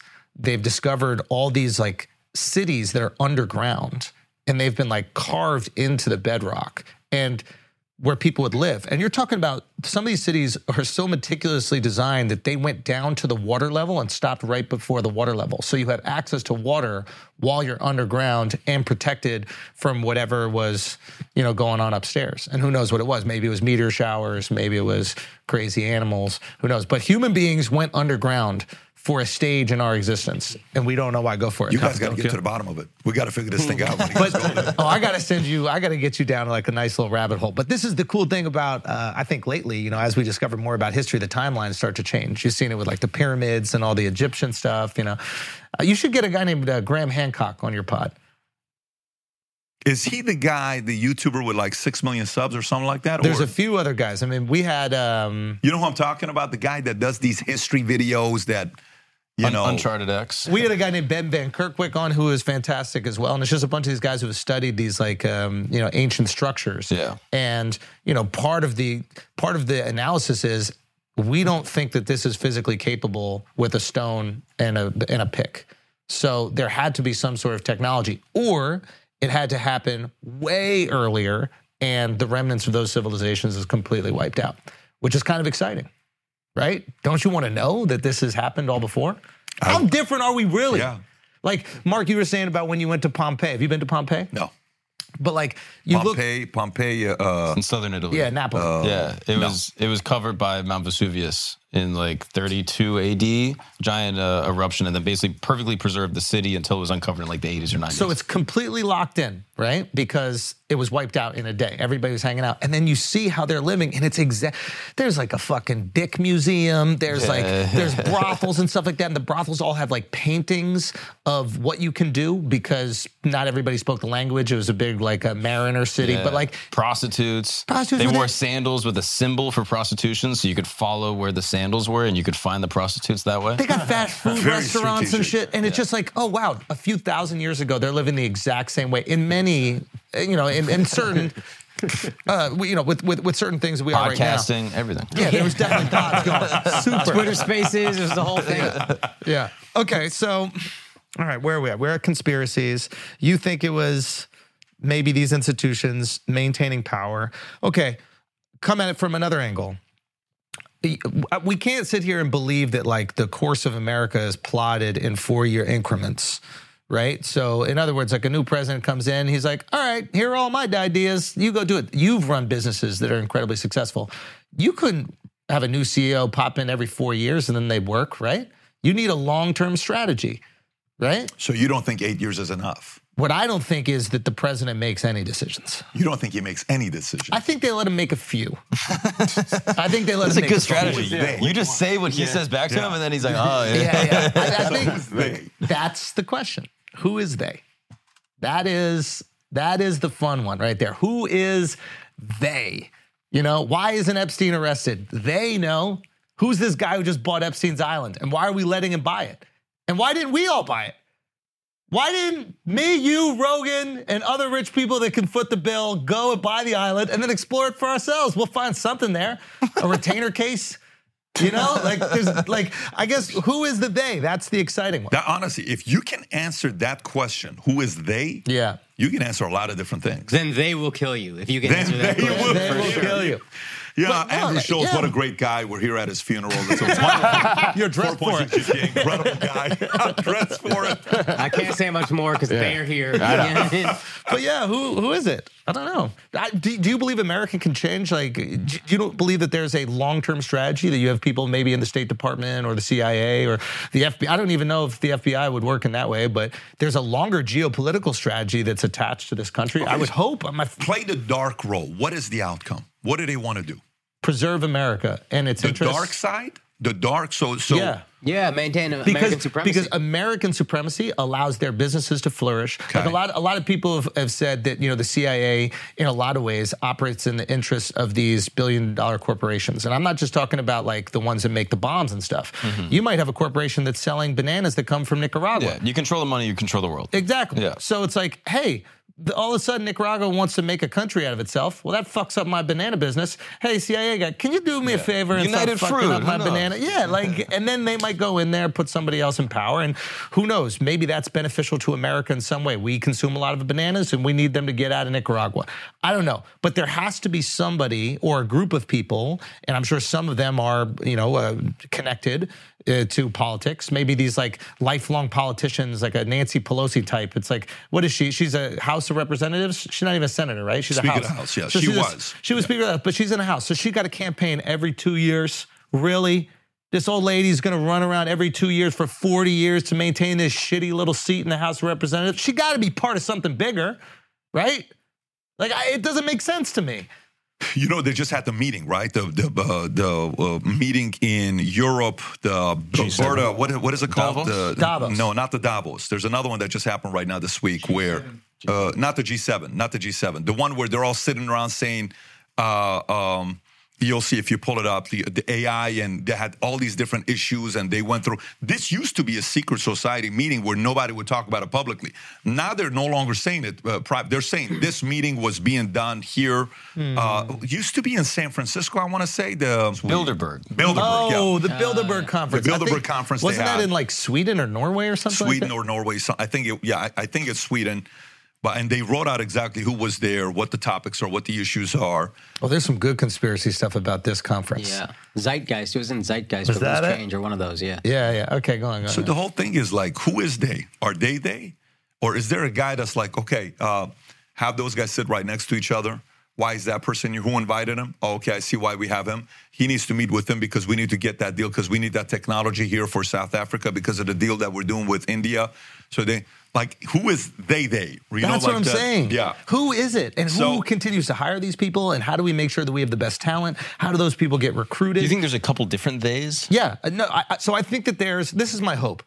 And I know this sounds crazy to hope, but like I think that my hope is that there is a group of people that are the theys that we're thinking about, right? And these people probably work for government institutions. Maybe some of them are politicians. Maybe you want some that are in, and they're like the career politicians that you're like, why haven't you done more? Like, why is Nancy Pelosi campaigning every 2 years? Like, you're too famous to campaign. Like, why not why be a senator? Campaign every 6 years. It would just be easier. Power job, though. Speaker of the House is a very powerful job. Of course, but she wasn't always speaker, right? Yeah. And she's been involved in politics forever. So you have a few of those people, and they plot the course of America, and those people interface with the billion-dollar corporations that are incredibly successful within America. My assumption is that once you're a Bezos, once you're an Elon, you're a government employee. And not in a bad way, but it's like, hey, you want to keep on gaining money and gaining influence and being successful. Yeah. Google has to talk to the government. So I got a question for you. Yeah. Do you think Elon, his vision with what he's doing is good? Like, if I were to ask you what percentage of trust do you have that Elon is a good person trying to do good versus evil, what would you say? I think Elon is a good person trying to do good and the best. I think he believes that he is doing the right thing. And I think that sometimes comes at odds with the powers that be. And I think that's why you see, like, for example, everybody loved Elon. Elon was the darling. There was the left and the right. The left were buying his electric cars, and the right was like, here's this businessman. He's making all this money. We love him. It was the one thing the left and the right could come together on and agree on. And then Elon gave a political opinion. He tweeted, it's hard for me I'm a lifelong Democrat. It's hard for me to consider myself a Democrat now. And just like anytime Joe Rogan says that he supports a presidential candidate or anybody with influence, and you're going to go through this as well, there was a smear campaign that happened the day after, and they were out there, whoever they is, out there trying to make him radioactive. Maybe that's the DNC. Maybe it's not even the theys that we're talking about. Maybe that's much lower level. Yeah. Yeah, maybe that's like DNC to me is like low level shit. Right. It's like you're trying to get someone into office. Like, that's not the game we're playing. That's temporary game. Theys, that's forever game. Theys are like manifest destiny. Like, if we want to go back, theys are like, yo, let's buy Louisiana. Are you saying like Koch? You're talking about Rothschild. You're talking about Peter Soros. Thiel. You're talking about those types of guys. I think those are the guys that get to interface with the government employees, right? Because you need someone who's actually part of the fabric of the government, and then you have so much success within business that you become part of the government. So Google can't operate on its own. The government needs to know what Google knows, and Google's like, you know what? That's fine, because otherwise I go to prison or whatever the fuck it is. Zuckerberg gets a call. Everybody gets a call, right? Like, we even saw it with Twitter, right? Wasn't like the FBI interfacing with Twitter and telling them about it. So we know that they're discussing things, and we know things are going on. And like, to be honest, that's why I think you're in the best position, where it's just like you have generational wealth. Like, if you wanted to stop right now, you're good. Your kids will be good. Your kids' kids will be good. And obviously, hopefully, you put the values in them to make sure they make these smart decisions. Like, you have real freedom right now. You have real freedom on planet Earth. That is fucking crazy. That is like 0.0000001% of human beings even get here. The only way to get there without money is like if you could live off the land. And fuck that. I'm not trying to camp every single day, right? You know what I mean? I want air conditioning. I want a fucking house, right? So once you get to multi-billionaire status, now you get the calls from those theys. And you'll find out who theys are, but you got to be willing to pay the cost. And they might call you and be like, listen, Trump ain't the guy, man. He's messing up these deals that are 50 years in the making. Like, he's talking about buying Greenland. We've been trying to buy Greenland from 1905. We think we'll get it by 2030. And he's talking about it now. Now the price is going to go up. And they don't even realize the resources they have under there. But this fucking baboon started talking about it. And like, there has to be somebody who decided we need to go from New York to California. So you think there's an element of nobility in the establishment? Here's the thing. due to money because the selfishness of making sure to protect the money. There's a nobility in your business succeeding because the people that work for you also succeed and they thrive within that business. So like you wanting to succeed is going to help them pay for their families and everything. Now, I'm not saying they make the right decisions. They make fucking horrible decisions that we benefit from, and we just get to complain and whine about them. Because we're on the right side of it. You know what I'm saying? They go start some war somewhere. We take all the oil. Oil's $2 a gallon. We get to take all that oil, enjoy all that oil at $2 a gallon, and still go, they suck. How they gonna make those wars over there, them piece of shit days? And they can't even complain about it. So money keeps them honest. Their selfish intentions and desires makes them do the right thing. So, okay, so then the question becomes, are they more driven by freedom, status, or control? I would assume the latter. Control. You could say they're one and the same. Yeah, they could all be wrapped up into one. I assume these people are patriots. They just have a different way of looking at their patriotism. You think these people are patriots, some of these people? I think that these people... You think Soros is a patriot? No. Okay. I don't know what that guy is.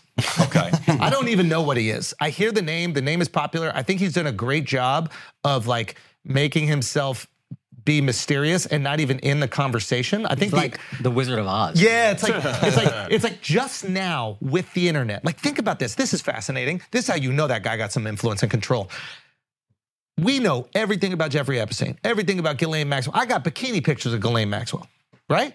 Yeah, you do. Nobody even knows George Soros. They barely know his upbringing. They kind of like, if this guy is actively supporting these district attorneys in these liberal cities and destroying the fabric of these liberal cities and these liberal states, if he's doing that and we got one picture of him, that's different level. And it is possible that a guy like that is at odds with the people that want America to be successful.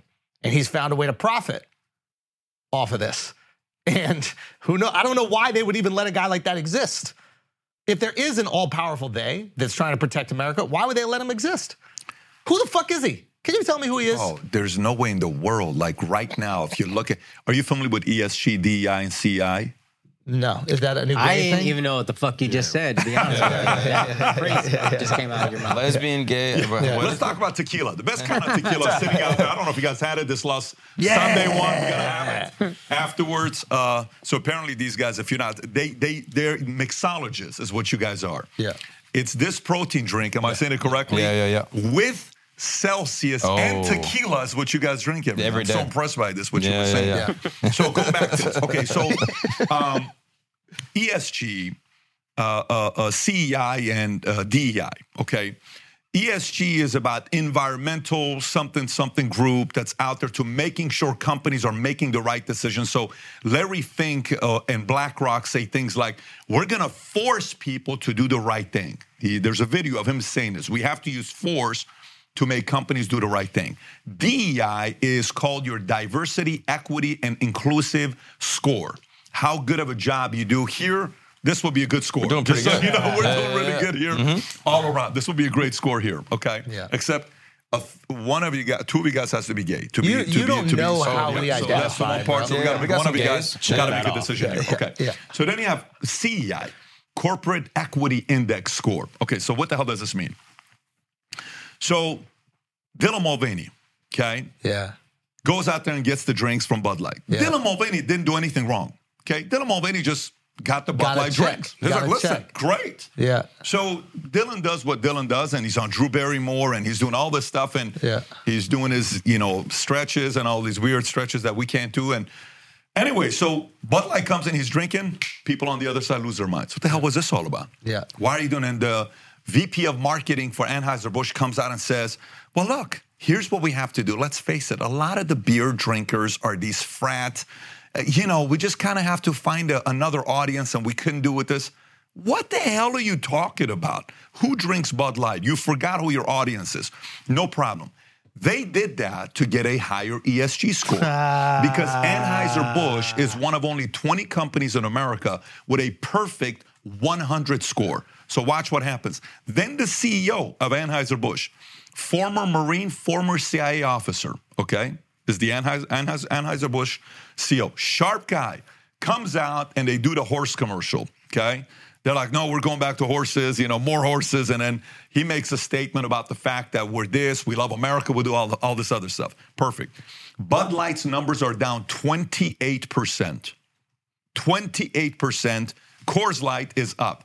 Then when Bud Light is now backtracking about the fact that they lost their customers, which is vets, Americans, just regular beer drinkers who don't even think about politics. Yeah. I just want to have a beer. I love America. Then when he made the apology and the ESG folks took it as apology, they said, nope, Anheuser-Busch officially lost their perfect score. They had a chance to stand up for themselves and really do something about this and defend the transgender community. They did not. We're lowering their score, okay? So now it's like, what the hell do we do? Here's a problem what they did. Rather than understanding who your audience is and making sure your audience is happy with the customer, with the product that you're selling, you try to make ESG happy. So who's behind ESG? Larry Fink, BlackRock, all these guys. But the HRC score, which is the DEI score and the CI score, HRC is a company that gives these scores. HRC, human rights something. If you Google what HRC stands for, I don't know what the C stands for. It's Human Rights Community. Human Rights Campaign. Human Rights Campaign. Human Rights Campaign goes and gives the scores, and they tell you what you need to do to improve your score of ESG within your company. So guess who gave $100 million to HRC? I want to say in 2012. You can verify this. In 2012, HRC, that dictates what your scores are, and comes and scores these people, was given $100 million by this guy named George, last name Soros, okay? So what, Pat? What's the big deal behind this? Mm-hmm. So, then we go to a complete different space. You look at Hollywood, what announcement they just made, right? I don't know if you guys saw the announcement they made last week. Hollywood made an announcement, the Academies made an announcement last week. Moving forward, for you to be considered to win an Oscar, you have to have a third of your crew or the main actors or even supporting cast or even people behind the camera be part of the underrepresented community, which the underrepresented community is LGBTQ, I think it's women, it's black, it's disabled, it's all these things that they have, right? Yeah. If you don't have a third be a part of that, guess what? You are not able to get nominated for an Oscar, which means, if we go to Titanic, would have never been nominated and would have never won. If we go to Godfather, it's not going to happen. If we go to all the, Saving Private Ryan, not going to happen. You go to all these great movies that have won Oscars, that'll never happen. So what does this do? A Richard Dreyfuss comes out and says, wait a minute, what are you talking about? The whole concept of being creative was for me to be let loose so I can do what I'm doing. By the way, here's a part that Hollywood has completely lost their minds. Do you know why movies in America went to Hollywood? Do you know the story behind why we make movies in Hollywood in the 20s? Do you know how this happened? Nobody would hire the Jews. So the Jews went out and made Hollywood. But where did they escape from? Where did they leave? And who dictated the rules? Do you know who dictated the rules of Hollywood and movie making? Who? A guy named Thomas Edison from Jersey. They left Jersey because Thomas Edison had all these guidelines of making stuff that you had to do. You had to go through this, you had to go through that. They controlled all of it. You can type in Thomas Edison, 1920 Jersey, Hollywood leaving, you'll see the article. So they go to Hollywood. Edison, like the light bulb? Like the Edison. Yes, Edison. Wow. So did you Edison, find it? Did you find the article, Edison? Yeah, I'm pulling it up right now. Yeah, so Edison, the light bulb Edison guy, forces the creatives. Are like, dude, let me alone. Let me just go make what I want to make. Why are you doing this to me? Let's go find this one city called Hollywood. They go to Hollywood. In 1920, 95% of all motion picture movies were made in Hollywood. They gave the double to Jersey and to Edison. They go to Hollywood. They make the movies today. Yep. Wow. Thomas Edison drove the film industry to Hollywood. Wow. They left him. So here's what's crazy. From 95% of motion pictures being built in Hollywood to now 50%, 55%. People are leaving Hollywood to different cities. They're sick of this game that's being played. So people forget, go back and figure out why Hollywood started in the first place. Because you made it too difficult to make movies here. Now you're doing it again. Now you're doing it too. And why? What does George want from this? Is he profit-driven? I don't understand his... I have my own opinion. Yes, please. What is your own opinion? For me, okay, so there's a lot of different fears people have. There's a fear about overpopulation. Oh, that's one of the biggest fears that we have was overpopulation. Elon Musk comes out and talks about the underpopulation. We need people. Declining population. If you go really look at the founder of Planned Parenthood and see what the hell her vision was and how she was worried about all these kids being made, and if you see her interview with Wallace, just go watch this 26-minute interview with Wallace, and you'll see what she says. When he asked the question, do you believe there's such a thing as a sin? Do you think we're committing sins by preventing these kids? No, I think we're doing the right thing because these kids shouldn't be born in this difficult life and all this other stuff.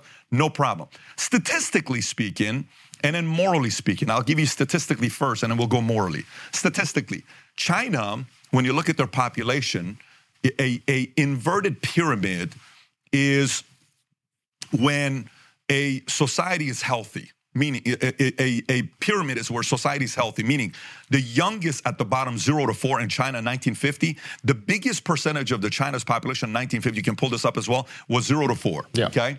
Then it's 5 to 8 and all this other stuff, right, when you look at their age. So today, China's the complete opposite. They have tons of old people, not enough young people to support them. And their cost of Medicare just 20 years ago was $500 billion. Last year was $8 trillion.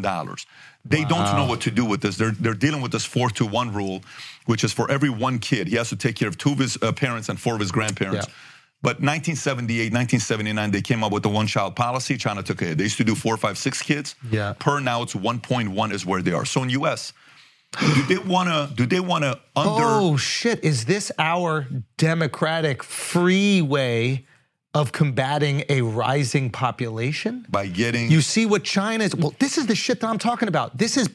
Just a second ago, we were talking about how do you plan out 100 years? And who are these figures that are planning out 100 years? In America, we can't say you're just going to have one kid because we put freedom in the fucking Constitution in the beginning. And I know the powers that be right now are like, what fucking idiots did that? 1776 has made my life so difficult. Now I got to manipulate Americans into doing something that they might not want to do through the guise of freedom, right? So... holy shit, they see the advantage that China might have by reducing their population. We have to find a way to reduce our population. And now you got women on the streets going, scoop those babies out of your uterus. By the way, that's one though. Fuck me. Planned Parenthood would be one element. You know what the other one is? Here's what the other one is. Gays. Okay. You saw Bill Maher talking. Bill Maher, by the way, you saw what Bill Maher talked about? Have you ever seen the statistic by generation? Which generation has the most LGBTQ members? Have you seen this? Can you pull up LGBTQ community by generations, okay? And then Bill Maher says, listen, at this pace, by 2047, we're all going to be gay, okay? Because that's just kind of, it used to be 0.5%, then 1% of the generation, then it's 2%, then it's 4%, then it's 5%, then now it's like 24% of the generation is LGBT. So the pushback someone would give for this argument is, those were times when being gay was not accepted. And now's the time when it's being accepted. So all those people that were in the closet have now come out the closet. That's the pushback that someone would give to that statistic. And the flip on that would be there's a major, churches are losing today to the church of LGBTQology, okay? These guys are baptizing people into their community better than anybody else is doing it. I had a guest on the podcast from Gays Against Groomers. This guy was on. He says, I'm gay. Totally gay. Our communities, we're all gay. You know, lesbians and gays is what we are. But here's what we don't like. We don't like putting that into people's thoughts, people's schooling, like books right now. You buy a book, it's called It's Normal or Gay BCs, and it says, here's how boys have sex with boys at 10 years old. Here's how girls will have sex with pictures and images in the book, by the way. And, you know, some parents are sitting there saying, look, man, there's a few things you got to know.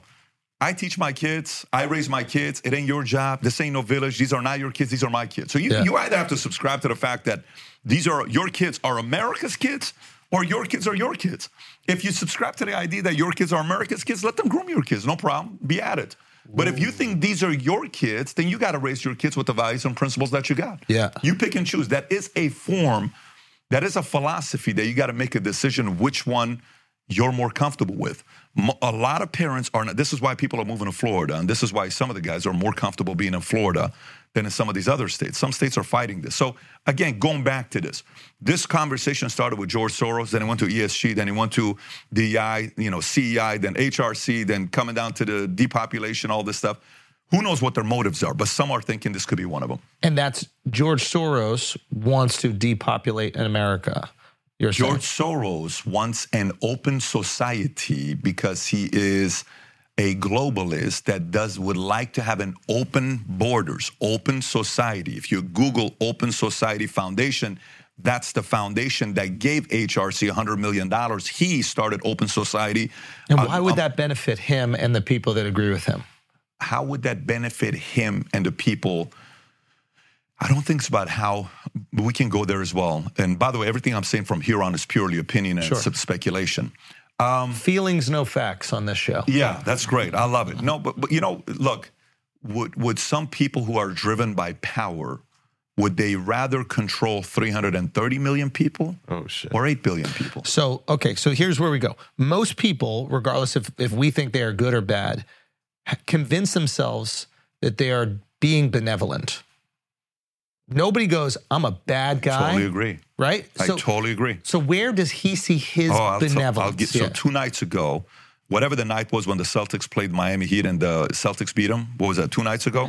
Yep. I didn't tune into the game. I watched the George Soros documentary, came 2019, 4 years ago. Worth watching. Starts off with painting him as an evil guy, ends with he's a philanthropist, cares about the world, cares about America. Well, here goes to another Chelsea handler story for you. When his mom, when he was a young kid, I think he was 9 years old, and his mom had 2, I want to say, Russians or 2 Germans, I think 2 Germans raped his mother, and she told him this story, and he is apparently lived out with the story. You know, those kinds of enemies, the loyalty isn't to you, the loyalty isn't to anything. The loyalty is to, that happened to my mom, and my mom sold me these beliefs, and my mom believed in me. I'm going to spend the rest of my life making sure my mom's dream becomes a reality, because that is an emotional story that I'm going to tell myself over and over and over again until it becomes a reality, right? Like, what was his mom's dream? It's not about what his mom's dream was. His mom, you know, the hatred she had, the pain that the mom and the trauma she went through by being raped by 2 German soldiers. I think it's German or Russian. You can look it up on which one it is.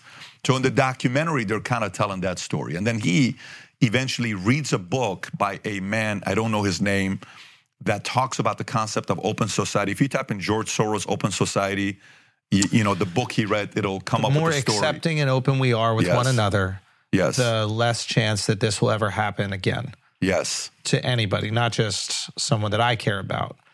Okay. There it is right there. Karl Popper's 1945 book, The Open Society and Its Enemies. That's what inspired him to come up with the Open Society organization today. And obviously they fund a lot of different things in America. All right, guys, let's take a break for a second, because you need to step your pipe game up. Look at this. Look at this beautiful piece right here. This is what you need to smoke out of. Yes, this pops out, okay? Conveniently, clear, done, glycerin chamber right there. Throw it in your freezer, freeze that puppy up, and then you're gonna take the best, most glorious, coolest hits you've ever taken in your life. The clouds are going to be Lizzo. There are going to be some of the most unbelievable puffs of smoke that are coming out of you. Legal smoke, of course. You would only do legal smoking out of this right here pipe. The point is these glycerin chambers change the game. They change the game. You don't want that raspy, coughing, torn up throat. You don't need that. You don't need that. What you need is the freeze pipe. So for the smoothest glass pieces at everyday great prices, go to thefreezepipe.com and use the code FLAGRANT for 15% off your order. That's thefreezepipe.com and use the code FLAGRANT for 15% off. Shop today. Your throat and lungs will thank you. Now let's get back to the show. All right, guys, let's take a break for a second. You're not getting enough probiotics. You're not getting enough minerals. You're not getting enough whole food sourced superfoods. That's a fact. You're not going to look at me right now through your screen or listen to me right now on your AirPods and tell me you're getting too much of those. I know you're not. That needs to change. How are you going to change it? I'll wait. No, I won't wait. I'll tell you exactly how. Athletic Greens. Athletic Greens has got your back, okay? You are going to be absorbing 75 high-quality vitamins, minerals, whole food source, superfood, probiotics, and adaptogens to help you start your day right. That's what I'm about. Start the day with it right there. Green juice, blend it up. Even when I'm on the road, they got these little packets you take on the road. It's nothing. It's nothing. It doesn't matter if I'm in a hotel that has absolutely awful food. It doesn't matter because I'm starting my day with that Athletic Greens, that AG1. That's how to start the day. It is that simple to stay healthy on the road. Stay healthy at your home. Stay healthy wherever the fuck you want with Athletic Greens, okay? Right now, it's time to reclaim your health and arm your immune system with convenient daily nutrition. It's just one scoop in a cup of water every day. That's it. No need for a million different pills and supplements to look out for your health. So to make it very easy, Athletic Greens is going to give you a free 1-year supply of immune-supporting vitamin D and 5 free travel packs with your first purchase. All you have to do is visit athleticgreens.com/flagrant. Again, that is athleticgreens.com/flagrant to take ownership over your health and pick up the ultimate daily nutritional insurance. Now let's go back to the show. And why do these companies care about the ESG? Like, why does it matter that some governing body is saying, hey, you're doing the right thing for the environment, or you have the right credits? Yeah. Okay, so because what is the DNA of the establishment? Think about it. What is the DNA of an establishment? So there's one video that is going viral on YouTube right now. It came out 6 days ago. The opening line is by a very profound professor. I think it's a Berkeley professor. And she says, look, let's face it, Democrats, the hardest task we have is to tell the American people, because we all know we're smarter than everybody else. But the way we have to sell it to them, we have to connect with their hearts. We know we're the ones that are educated. We know the history, and they don't. And we know what's right for America. But we have to try to connect with them through emotionally, like, wait, what? What are you talking? I'll text you the video afterwards so you can see it. What are you talking about? Well, the establishment thinks they know what's right for you. By the way, everybody watching this, all of us here, right? All of us, like I'm watching your body language, his body language. We all have a different kind of body language, right? Okay, some topics we don't give a shit about. Let's face it. Like if somebody starts talking about the art of building a clarinet, dude, you lost me. I'm falling asleep. If you tell me like how to ski down the mountain and it's going to be like, here's how you accelerate to 120 miles an hour. Good for you, bro. I just want to see how you landed. Are you going to fall? Did your back hurt? What happened to you? I want to see the final product, right? Okay. There's 3 different types of people in the world. There's the oblivious, where, believe it or not, they live the happiest life. But they also ruin most of our lives, the oblivious. My dad told me the craziest thing. I'm 21 years old. I'm devouring books. We're sitting there at the kitchen. My uncle is sitting over there watching Kings of Comedy with D.L. Hughley. He loved Bernie Mac. The greatest. 2-year-old, 2, 4, 6. Yeah. Lord, help me babysit these motherfuckers. You know, this whole thing that he would say, put him again. The guy doesn't speak English. Yeah. Howard doesn't speak English at all. Yeah. And he's laughing. Tears are coming down his eyes, listening to Bernie Mac on repeat. I'm like, do you know what he just said? No, but it's funny, right? And my dad points, very monumental moment in my life. He says, look at Albert right there. He says, yeah. See this book? I said, yeah. The more of this you read, the less happy you'll be like him. That's the happiest person I know. And he knows nothing. Yeah. Because he doesn't care. Ignorance is bliss. He just wants to be happy. Yeah. There's a risk when you pick up books. There's a risk there as well. Here, we can actually use our God-given abilities to defend and protect the next generation that comes after us if we have kids. Over there, you're risking that the next generation, your kids, could be controlled by the establishment, because the establishment, they all went to the same schools. They all think they know what's good for you and I. They all think they know what's the right thing for you to do. You shouldn't do this. You should have this many kids. You should go do this. Should. They should all over us, right? And rebels don't like the word should. We like the word choice. What I ought to do. Ought has an out. Should doesn't have an out. Should is judgmental. Ought is your choice. Do what you want to do. This is what you ought to do. But look, man, it's your decision, bro. Do what you got to do. Here's what you should do, right? Establishment.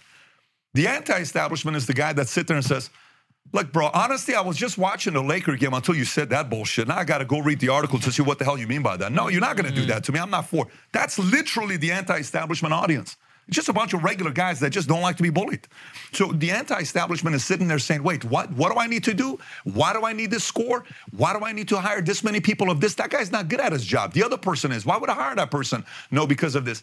Yeah, you know what? Now you pushed the envelope a little bit too much. I was cool with you. I was chilling with you because I'm typically a guy that can get along with everybody until you start using the word force. Now we have a problem. We're not doing this, bro. What do you want to do? How you want to handle this? That's kind of where we are today. So the ESG crowd is part of the force crowd. And everybody else is sitting there and saying, I don't know. It just doesn't Sound right to me. A lot of what's anti-establishment now, though, previously just establishment. Like, don't you just miss the old establishment? Like, not being able to get married because you're gay is a Christian belief that was forced upon everybody. I don't happen to be Christian. I'm not gay, even though I act like it. But I did grow up in a place where people told me, you're going to hell, you're not Christian. You should go to church. You should. What? It was forced upon me. Not part of but that. a lot of, I'm not saying you are. I agree with you. But I'm saying a lot of the people who are pushing back against, hey, this gay shit is not okay with me. You just missed the old establishment. Yeah.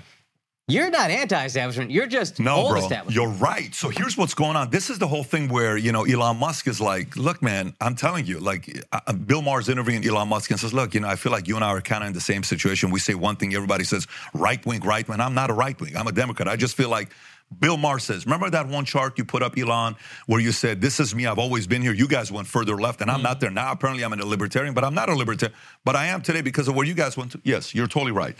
Like the whole reason why I was an atheist for 25 years, don't freaking give me this judgment stuff. No, I'm going to hell. No problem. I'm going to hell. I'm going to take the risk. And then it became my choice of where I'm going to. And then I said, I actually want to know to see what's going on here. Okay. So what did I do? I went to Church of Scientology. I went to LDS because everybody around me was LDS. I started saying, I actually like the fact these guys have all these systems. They do this, they do that. One guy's like, hey, the greatest movie of the year, you got to watch. Maybe this thing's going to win an Oscar. I'm like, oh, shit, tell me, what movie is this? Napoleon Dynamite. Seriously? Yeah. Greatest. This guy's going to win an Oscar. I got to go watch it tonight. I go watch Napoleon Dynamite. I'm like, it's the shittiest movie I've seen all year long. Why is this thing so great? Because the main actor's a Mormon. Oh, so I'm like, now I get it. Yeah. Now I get what you're talking about. You guys are tight. You defend each other. I actually respect that. Yeah. Good. I wish more of us did it. I wish more Americans were like that. Yeah. Go support that guy. Go support this guy, right? Like, look what Rogan is doing. He's lifting up all comedians. So many. Freaking awesome. Yeah. Respect to what he's doing, right? So I agree what you're saying. But today, I think the Christians and the old anti-establishments are kind of coming together and saying, listen, man, here's a mistake we made 30, 40 years ago. And we understand it because we were talking about God doesn't want to judge, yet we judge everybody.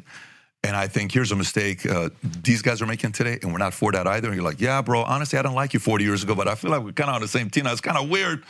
You know what I'm saying? We are, but let's not promote this to everybody because I don't want people to think I'm now pro-church going Christian, but I kind of want to put my kids in private school. But you know what I'm saying? Like, just don't tell everybody my kids go to a Christian school. I kind of want them to think that they're going to secular. This whole concept that we're playing, I don't know. It's a problem for me. And I feel... I don't love what's happening either. Yeah, but I think maybe... I think your argument was... And I think maybe it just... The anti-establishment now is old establishment, and then the pendulum will swing back. You nailed it. And then they're going to win, and then we're going to be anti-establishment again with, you guys are taking it. It's just a series of overcorrections. But every correction is an overcorrection. Yeah. And... yeah, so maybe you see that start to swing back. But that's a really interesting theory, the idea of Planned Parenthood and a promotion of LGBTQ as a way to curb population growth and compete with China, who did it effectively, incredibly effectively, with tyranny. You cannot do things with tyranny in America because we have freedom, so you have to manipulate the masses into doing what you want them to do. It is a much more difficult task. But if you manipulate them well, they'll not only do it, they'll be proud of doing it. That'll be their identity. Pride. Imagine tricking somebody. Yeah, dude. Don't a lot of these companies make money by going a more like a socially progressive route? Is there a financial incentive to it? Let me ask you a question. How funny are you? I think I'm trying my best. You know what I said? You know what I said to him? I said, is that guy a comedian? Because he should do something. He's like, no, that guy's a comedian. He opens up. He apparently who's a somebody and then you and then you, right? Is that did I get it right? Or he's the old? Yeah. Okay. Yeah. So like, dude, that guy's funny as shit, right? I'm like, dude, I just felt it. By the way you were, you came, you introduced yourself. I knew your last name. Now I know your first name's Mark. That would have been a lot easier because your first name's easier than the last name. But you know what you just said here?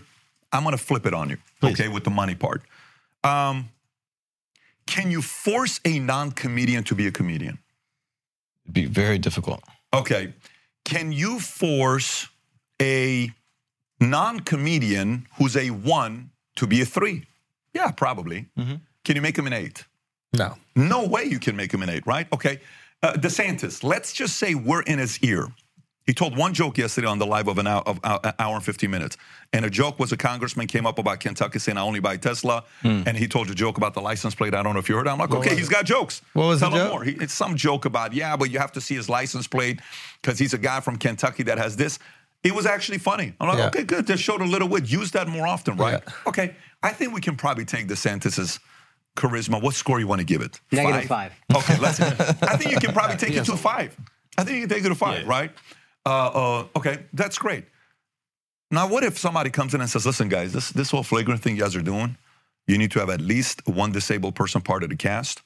You need to have 2. Okay. Alex is disabled. Great. Yeah. Spectrum. I was about He's to in a say wheelchair. disabled and, it's kind of like. we got a double whammy right there, dude. I check The all only boxes. thing you're missing if This you dick would retarded.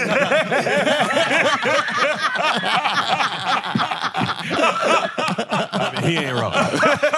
Well, then you guys are scored away here. But the point is, so let's just say now I'm could run the comedy club. You're forcing me to put a guy that I have to meet my guidelines. The guy's not freaking funny. Yep. Who's going to show up?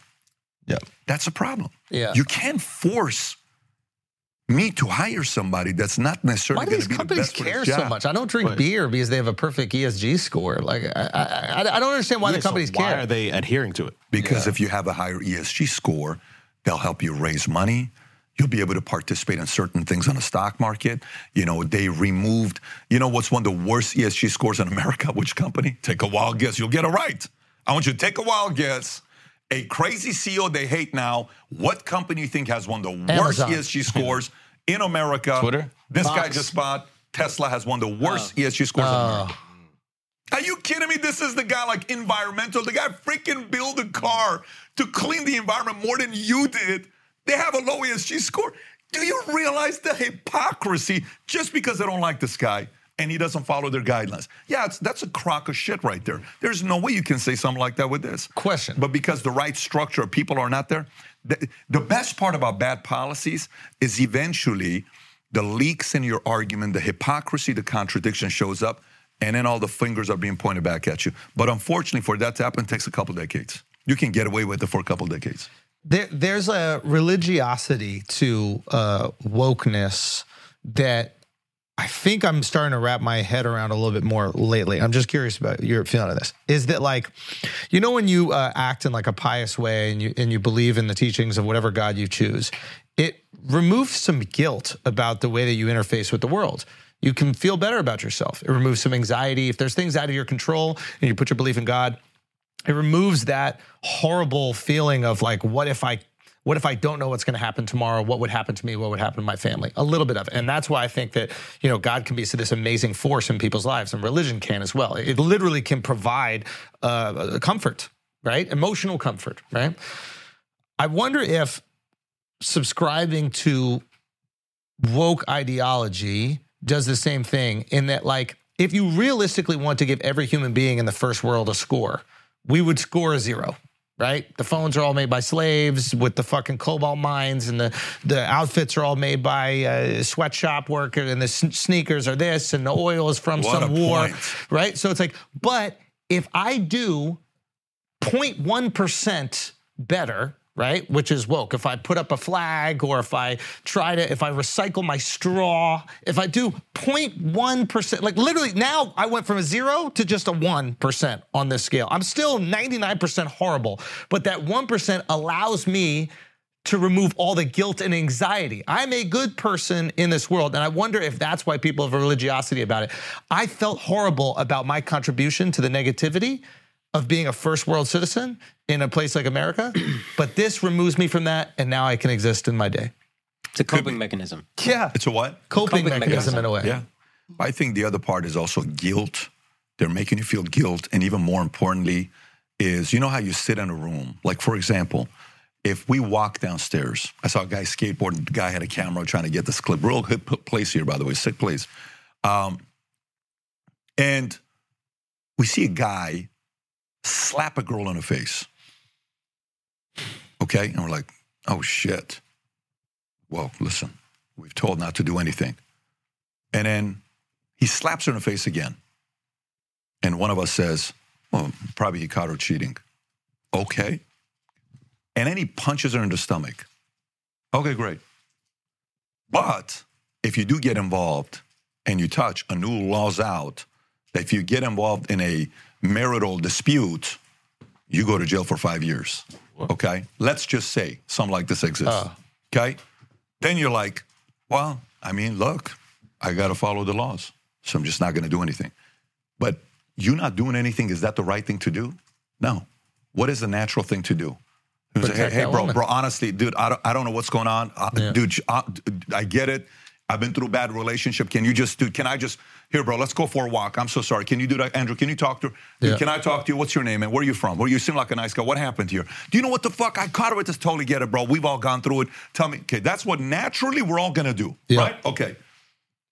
So some of the stuff today's going on, I believe, in our mind, we say this. It's a little weird. It's a little weird, bro. Kids watching transgenders dancing drag queens. Why, bro? I've gone to a drag queen show when I was freaking 22. Totally fine. I freaking laughed my ass off. It was hilarious. Hilarious. 5 years old, bro. Yeah. But you know what? I don't want to say anything because my score's going to be down with the people I'm working with. I don't think 5-year-olds belong at non-drag comedy shows. Yeah. But, you know, it's like a little, but, you know, you have to be abnormal to think that's normal. So all people are saying right now is, dude, that's a little bit abnormal. Okay, say you have your kid and your 9-year-old kid comes to my house and we're hanging out. And your son, you're like, hey, Pat, I want my son to get closer to because I want him to be a better business guy. And I say, hey, Junior, yeah, what's up? Do you know how boys have sex with boys? And you're like, I don't want to say anything because Pat's got a high ESG score. You're going to be like, Pat, I'm sorry. What are you doing, bro? Look, I'm teaching the guy yes and those options. Maybe he's gay. What are you getting upset about? Your daughter, do you know how girls, you're going to say, dude, can I ask you a question? What's that? Talk to them about business all you want.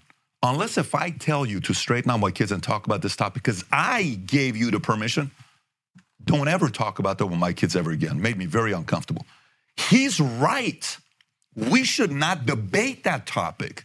It's between the father and his kid. He gives me permission of what to talk to his kid about. It's his responsibility, not mine. So for us to sit there and say, yeah, but you know, this is a village. This is how we grew up and it's our children. No. If it's our children, I want you to change every diaper on the kid moving forward. I want you to pay the bills on everything. I want you to go out there and do every time they're sick and they're all the snot that came over me. And then I was sick for a week and I still had to make the food and I still had to go through this. And my dad was not doing well health-wise. My marriage was in shambles. I was going through bad financial situations. Why don't you take all those responsibilities? Then it's your kid. And I want you to give birth to the child. Matter of fact, I want you to get pregnant, but it's our kid, but you raise it. Can we do that? Here's the sperm. You get pregnant. You go through the pain for 40 weeks. You go to the hospital. You pay all the bills. Yeah, you're right. It's your kid. I'm sorry. It's just my sperm, but it's your kid. Unless if we're doing that, it's my kid. Pump the brakes. Step back. Listen, I'll give you a crazy funny story here. We're in the Army. Yeah. Okay. And what's going on here, baby? Not Navy. This guy named Johnny, I liked a lot. I didn't ask. You don't have to tell. It's all good. Well, you know, his name was actually Mark, and he was a sweetheart. He was a comedian. No, we're in the Army. We're in Kentucky, Tennessee. There's one guy who was a Ohio State linebacker who didn't make it in the NFL, but he's with us at the Army. Guy's freaking a beast. He's a monster, and he's pissed because he's not in the NFL. But he knows how to party, and he knows the best clubs. And I'm a rookie at this unit. He said, I'm going to take you to a club, Pat. It's a sick club, Connections. We go to this club, underground, nearly 1,000 people there. It was like Studio 54. The stuff that happened in this club was unfreaking believable. But it was a drag queen club. It was a gay club, lesbians, all of that at this club, right? And half the women that would go there were single straight. They just kind of wanted to be left alone, have a good time with their girlfriends. Well, after 11 o'clock, 12 o'clock, they kind of are a little bit more open-minded. And then that's when you explore. I take one of my guys. And we were very careful when we took guys to this club because we were worried they're going to freak out or something. So this guy goes. And a couple of the guys at this club were very aggressive. I said, listen, guys, I'm going to be taking, you're going to be protected. You're safe with me, but I love girls. So just if we can have that straight, we're good to go. Great. But they always ask us one question, and they got one of my friends. And the question was this. Goes up to this guy and he says, hey, you ever been with men? No. Do you like men? He says, no, I like women. He says, how do you know? What do you mean? how do you know you don't like men?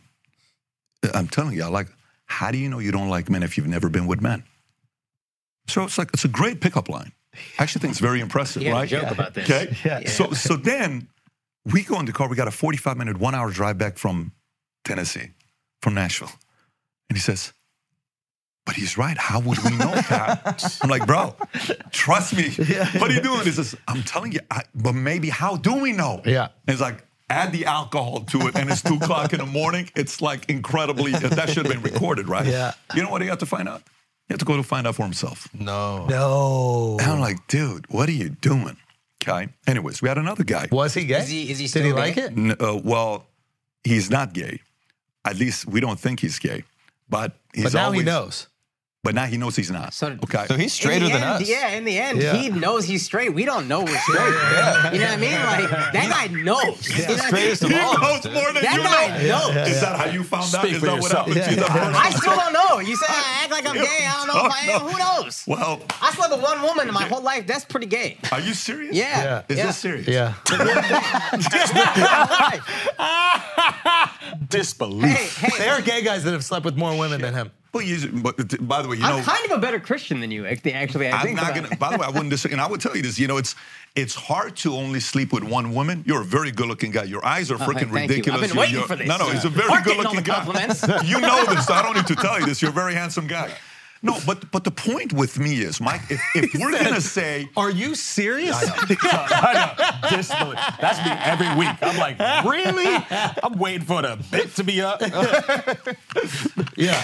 So you've seen someone get flipped, and you saw how easy it was. but by the way, you know what Yeah. I say to that? You know what I say to that? Yeah. That's totally fine. Yeah. Why is that fine? He's 18 years old. Freedom. Go Do what for you it. want. I don't Yeah. care. Totally respect This that. is your Chelsea Handler story. No, You're like, to me, I saw to someone me get it's- flipped. Yeah. To me, it's go for it. You made a choice. I don't need to know that. Yeah.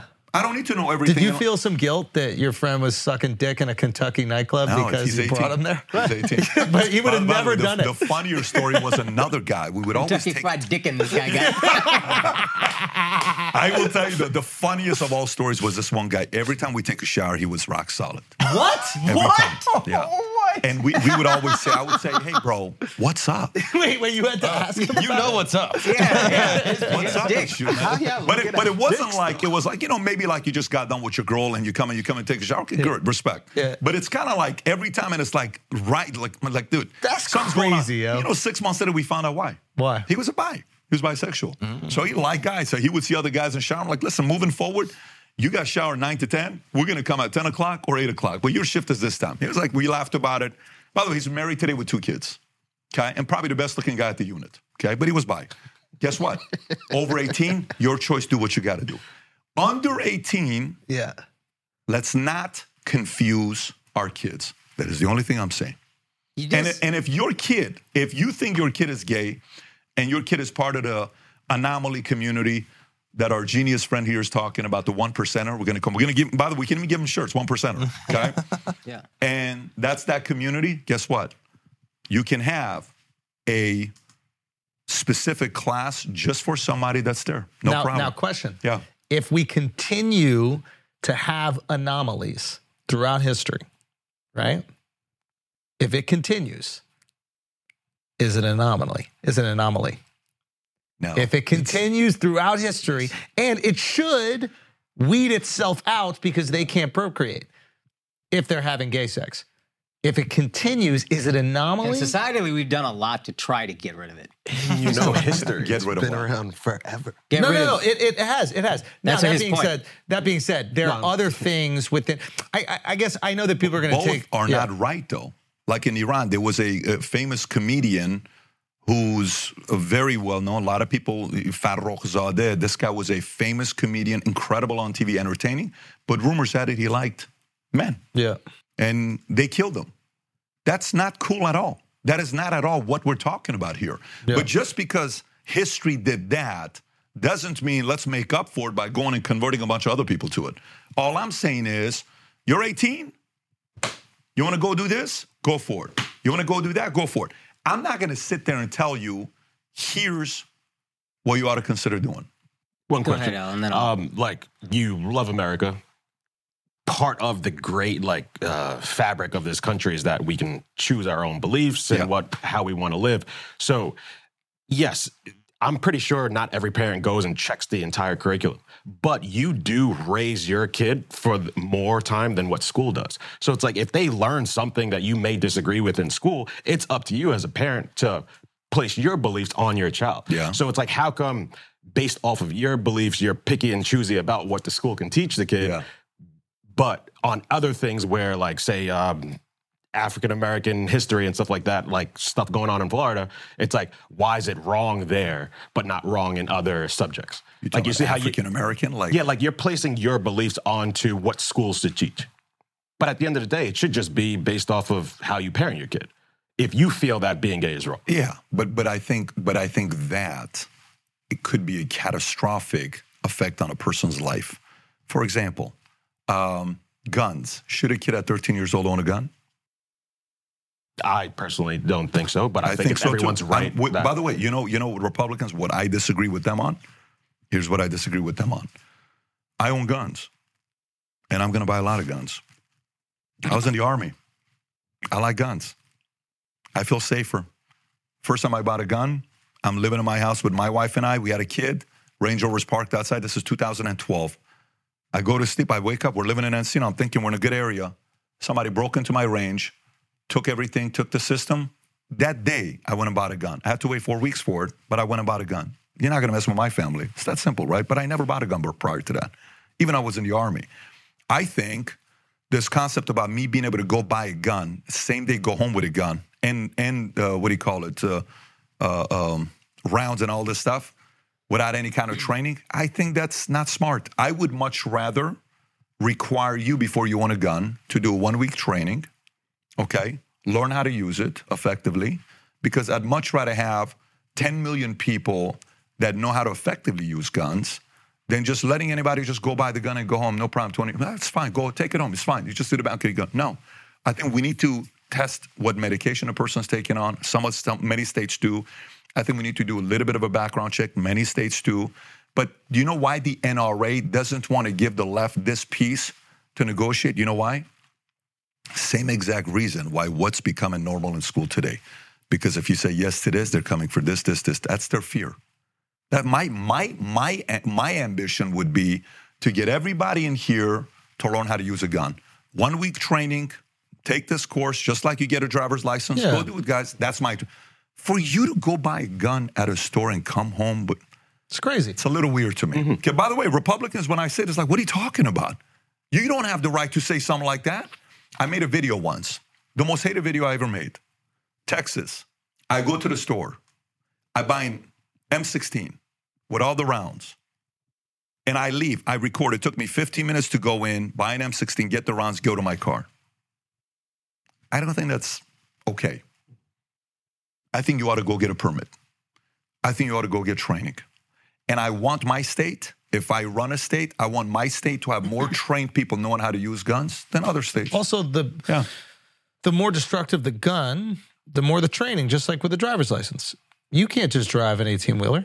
Yeah. That's dangerous if you drive an 18-wheeler. It makes a lot of sense. It's common sense. Exactly, because you need a more sophisticated license. So if you want to have an M16, sure, have an M16. If you want a bazooka, have a bazooka. Good luck selling that to them, though. I understand also they're worried about giving up a little bit of distance. Their worry. Yeah. That's their worry. Yeah. So I understand. Also, there's a lot of money to be made in lobbying for that. There is no question about that either. I'm not going to sit here. And by the way, the more they try to threaten to take guns away, the more gun buyers, gun sellers make money. Mm-hmm. Yeah. It's form of a military industrial complex. Yeah. It's another way of making a lot of money. So, but yeah, you're asking that question for me. I think, if I had to make some life-changing decision pre-18, I'm probably going to be in a different place if everything was being sold down my throat when I don't have my father around me all the time. I'm living with a mom who's worried about me being a drug dealer. Yeah, I'm kind of glad they didn't at that time, okay? And then after 18, I was able to say, yeah, no. You sure? No, I'm good, bro. Good? Okay, cool. All right. Yeah. No. Okay, cool. I'll try that. No. So because now I have a little bit more able to see what's really taking place. I've been with more than one girl, so I have a little bit of, experience in my life. I'm not as devout as a friend. Overcompensating. What is that? How do you make sure your kids don't fall in the trap of many rich people? Was it faith-based or was it faith reasons or Faith and trying to be a good human being. Good for you, bro. Tell Good my for you. kids. He couldn't get no pussy, bro. That's what it was.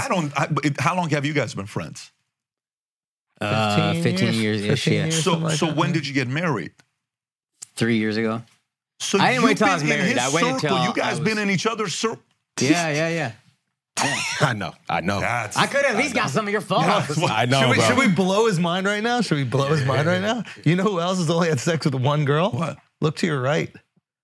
No way. Yeah. Dude. Yeah, man. Alex and I only hang around with losers, bro. Why? I understand him. But you, why? I met my wife when I was 18. We got married at 23. It was partially religious and then partially What ethical. denomination? Catholic. But Listen. No. You cannot back off this. This is the world I'm you actually want. a fan of your show, so I was listening to your show, and that's why I did This that. is what you want. Let me tell you, but A bunch of incels. If they didn't find comedy, they'd be shooting up schools. Hey, we're just cells. We're just cells. Let me tell you. Do you know there's literally zero, stereotype I can give you because both of you guys are good-looking guys. It's not like you don't have options. Respect to have control, bro. It's not easy to do. I salute you. I didn't. I respect what you did. So that's not that we should applaud. Yeah, there's a reason rather you than hired take all the it. Latinas. Nah, I respect it. 50%. Yeah, I respect it. Good for you. Latinos from the age 30 to 34. He's like, let's set up in Florida. This is the world. I am This is the mind world you blown. want. I've never been Into Latinos. had a conversation with 5 folks. So many virgins. You're 25. How old are you? 26. 26. Yeah. Oh my! This is a first. This is, 44 years old. This is the check first. all boxes. I'm telling you, bro. our ESG score is crazy. The G stands for gay. Man. No wonder you guys want to have that stuff being taught in school. I got you. Don't be like me. I respect it. I see the motive. Yeah, exactly. Yeah. This is one thing that always kind of leaps out at me, though. And again, I agree with a lot of what you say. I don't agree with everything, but a lot of it. Sure, yeah. But there's this thing that people who are they're fighting back against Dylan Mulvaney or whoever, Yeah. this being taught in schools, they say, don't shove your beliefs down our throat. And then they'll turn around and say, yeah, but this is a Christian nation. So what they want, again, they just want to go back to the establishment where they were shoving their stuff. The Pledge of Allegiance that I say proudly, and I am a person who believes in God, but every time you say it, every student in America, one nation under God. Yeah, but you make it plural. That is, I do. Under God. And I don't, because I'm a chameleon guy, whatever. Under God, I don't care. But there is a thing where it's like, bro, you don't have a problem with the establishment as long as it's your establishment. No, so you're not wrong on what you're saying, but like the other day I had a conversation with Adam late at night, and we're having a debriefing about one of his shows, and we're talking about, okay, so let me ask you, you died today, man. How's your legacy? And we had this very deep conversation together, right? Great conversation, one of the best conversations we had together. I said, hey, bro, when's the last time you went to? He's Jewish. I said, when's the last time you went to church? And he says, I said, why don't you go? Temple? Temple, yeah. He said, when's the last time you went to temple? He said, I haven't been. I said, why don't you go to it? So I went a couple months ago, I was going, it was really good. So why don't you go back to it? I'm not trying to tell you to go. I'm not debating. Catholic, go. What's your denomination? Hindu. Go. And whatever it is, go. Go build more. Because if you put all the religions there, we're all taking a risk. It's a gamble, okay? You're going to be right or wrong. I'm going to be right or wrong, but we're all taking a risk. Life is filled with plenty of risks to take. The risk I'm taking, I'm risking on being a Christian. That's the risk I took, okay? So if you put them all on there and you get a predictive analytics guy and you match all the values and principles, 99% is the same values and principles. It's the same values and principles. Yeah. All I'm saying is, let's go to that. Pay a little more attention to those values and principles. Ray's a pretty good guy. You committed to your faith. You're with one woman. I mean, you two are major net positive to society, okay? You have made it safer in America. If you think about it, you've made it safer by having fewer partners. You've made it safer. You've made it better for us. You're taking care of your family. Values and principles are solid. You're probably going to raise kids on good values and principles. Guess what? Net positive. We have to turn you guys into heroes. My problem is the following. I'm running a sales organization. In a sales organization, we got however many agents, right? 40,000 agents. Okay. So that guy made 0 sales for 2 years. You want me to recognize him? Why? He's not doing anything productive to grow this business. I can recognize him for working out 6 days a week. Guess what I can say? He's got a six-pack. Great job. He's on a good diet. But I can't recognize him for sales, okay? Who we're turning into heroes today matters. To me, you're a hero. You're a hero because it's net positive. Not, well, it's not fair. We need to also, no. This is how life is. You should never say to me, well, look, it's Pat's basketball game is not like, we know he sucks, but it's not fair. Like, let's say it, Pat, your game is, you're good, you're needed. Like, no, my game sucks. You shouldn't recognize me for my game of basketball. And it's okay. My feelings are going to get hurt. No, it's not. It's part of life. So I believe the biggest problem we have in America today is a hero-making machine. We're making heroes of wrong people. That's all it is. And we're encouraging the wrong people to have too many kids. I want the right people to have more kids. My talk the last 2 years in every private setting I've had, more like in the last year. You know what my entire conversation is about right now? Having a kid is very complicated, especially you have your first one. It's emotionally draining, bro. Oh, my God. Hey, I'm ovulating. Okay, let's go take advantage. Hey, let's go do this. Hey, let's spend $60,000. Hey, are you pregnant yet? Is something wrong? Is something going on with this? I'm so freaking sick of this.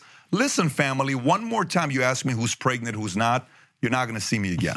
Do you understand me? Don't ask us if we're pregnant or not. We're sick of it. All right, so then you overcome that hurdle. Then you have the first one. You never thought it was going to happen. Then, you can do it now. For me, if you're net positive to society, guess what?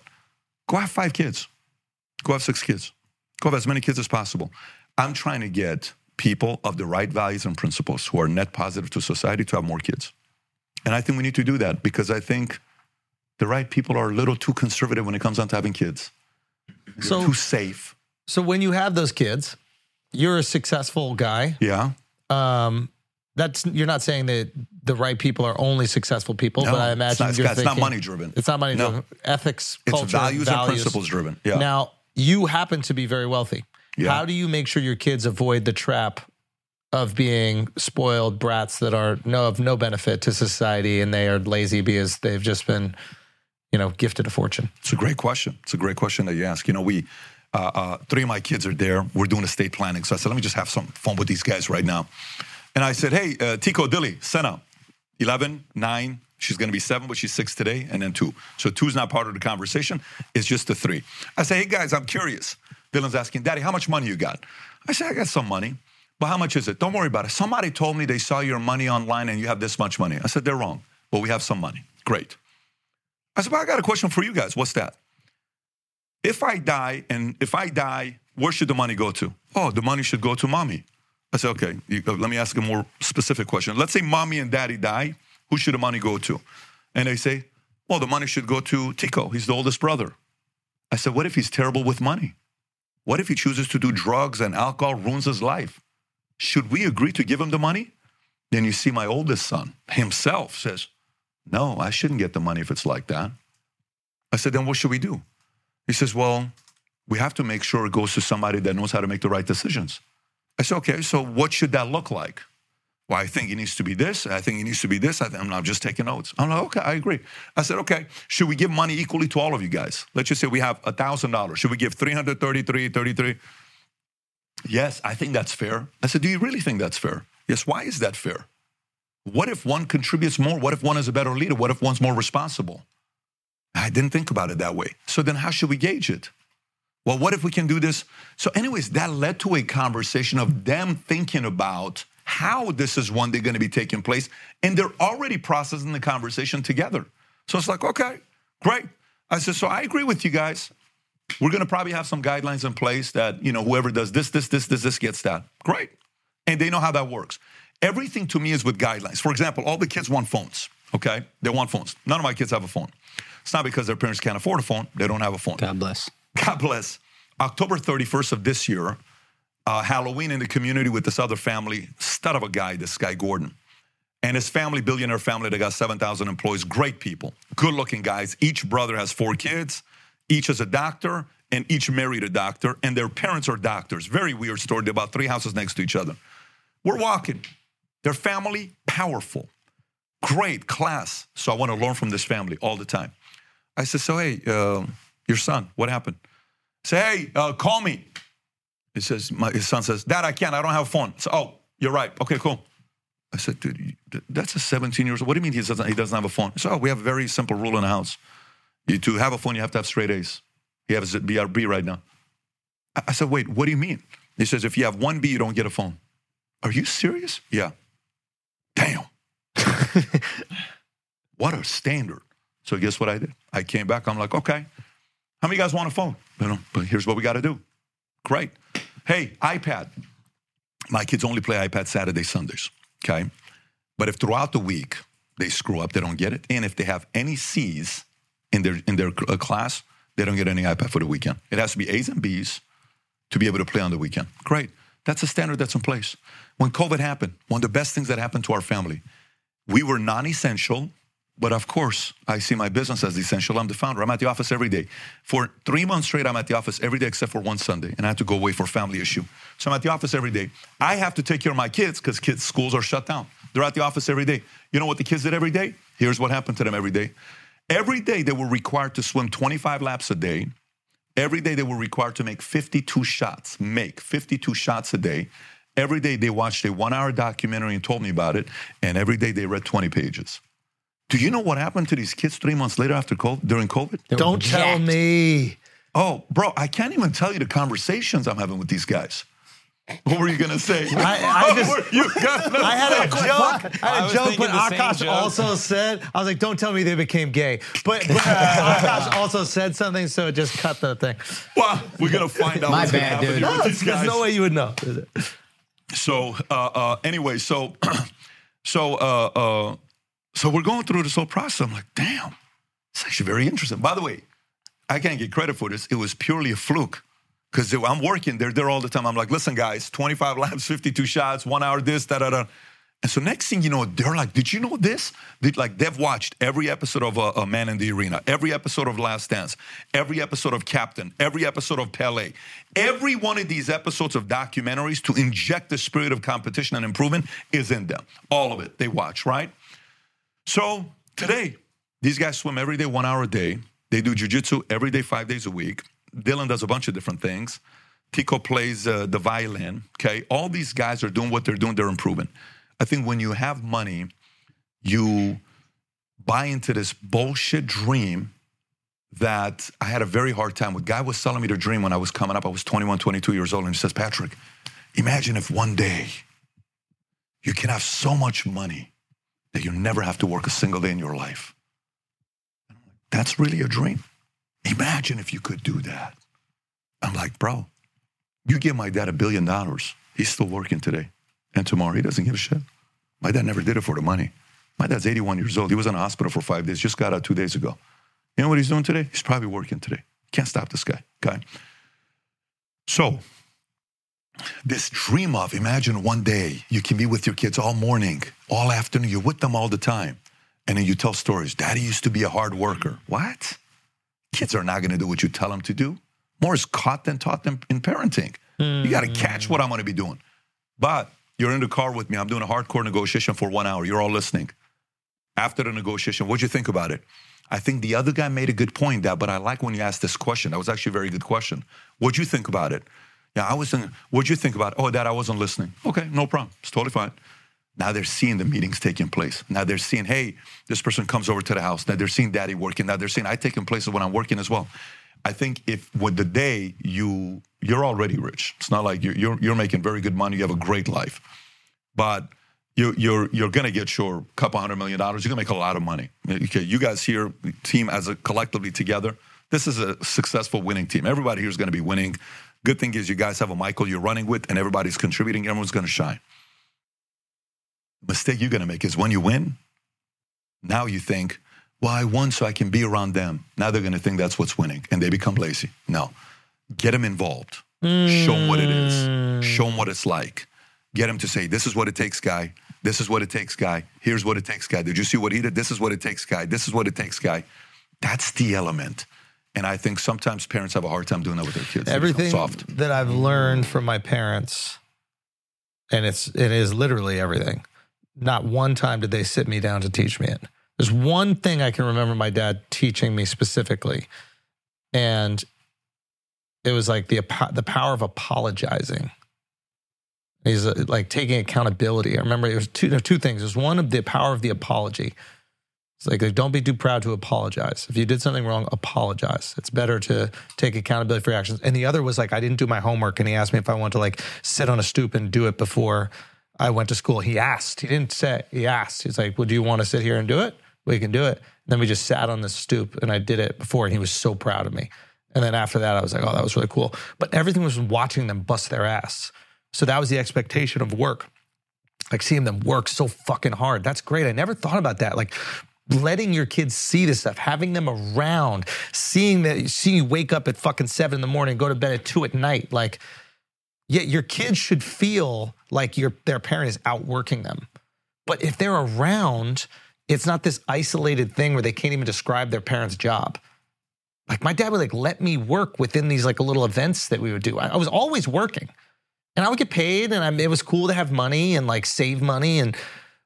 But yeah, I never understood like how profound that was in like setting a standard of work ethic. Holy shit. It's not what you say to the kids, huh?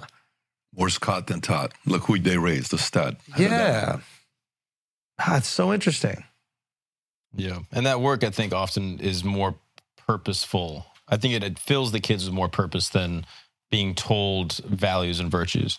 Like, I think doing work, especially from a young age, like not hard work, not like child labor, but like helping out, I think gives kids a lot of purpose. Yeah. Okay, listen, you have to go. Wait. Yes. The question you asked your friend, so if you died tomorrow, how are people going to remember you? I'm curious for you. Oh, I've lived a great life. God has given me an incredible life. There's only one person that can slow me down. I'll always say this to my wife, to my kids, only one person, it's the man upstairs. If he says you're talking too much, come on, there's plenty of other guys better than you that can do the job. I am so content with that, 100%, because I believe he knows best when I'm ready, when he's ready. But if he keeps me around, I interpret that as I'm keeping you around to fight. And I need some soldiers down there to fight. I'm going to do my part. I've already lived. I tell you stories of what things I've done in my life. This is a fantasy. I'm a regular guy in high school. You would have never thought I was going to do anything. One of the best things I love when I sat down with one of my friends, Adrian, went to Conrad's. He says, Pat, I got to tell you, man. He says, everybody probably tells you, well, we always knew you were going to make it. And they're lying, Pat, because they tell me something else behind closed doors. This was a guy I would play Fester's Quest with. I don't know if you guys know the game, Fester's Quest. And he says, Pat, I never thought you were going to make it. I thought you were going to be a bum. I thought you were going to be a regular guy. I had no clue you were going to be this. So to me, I'm living a dream. God's given me an incredible life. Some good people are in my life. They've been in my ear. And I've used my talents to the best of my abilities. If he keeps us around for 40 years, we're gonna do our part. We're going to have a blast. We're going to do a lot of wild, exciting things. We're not expecting everything to be perfect. There's going to be a lot of painful moments that we anticipate. But we feel like we're just getting warmed up. Like this is I'm just learning this game. So we're excited about the next 40 years. PBD, ladies and gentlemen. Oh, man. Thank you so much for coming, bro.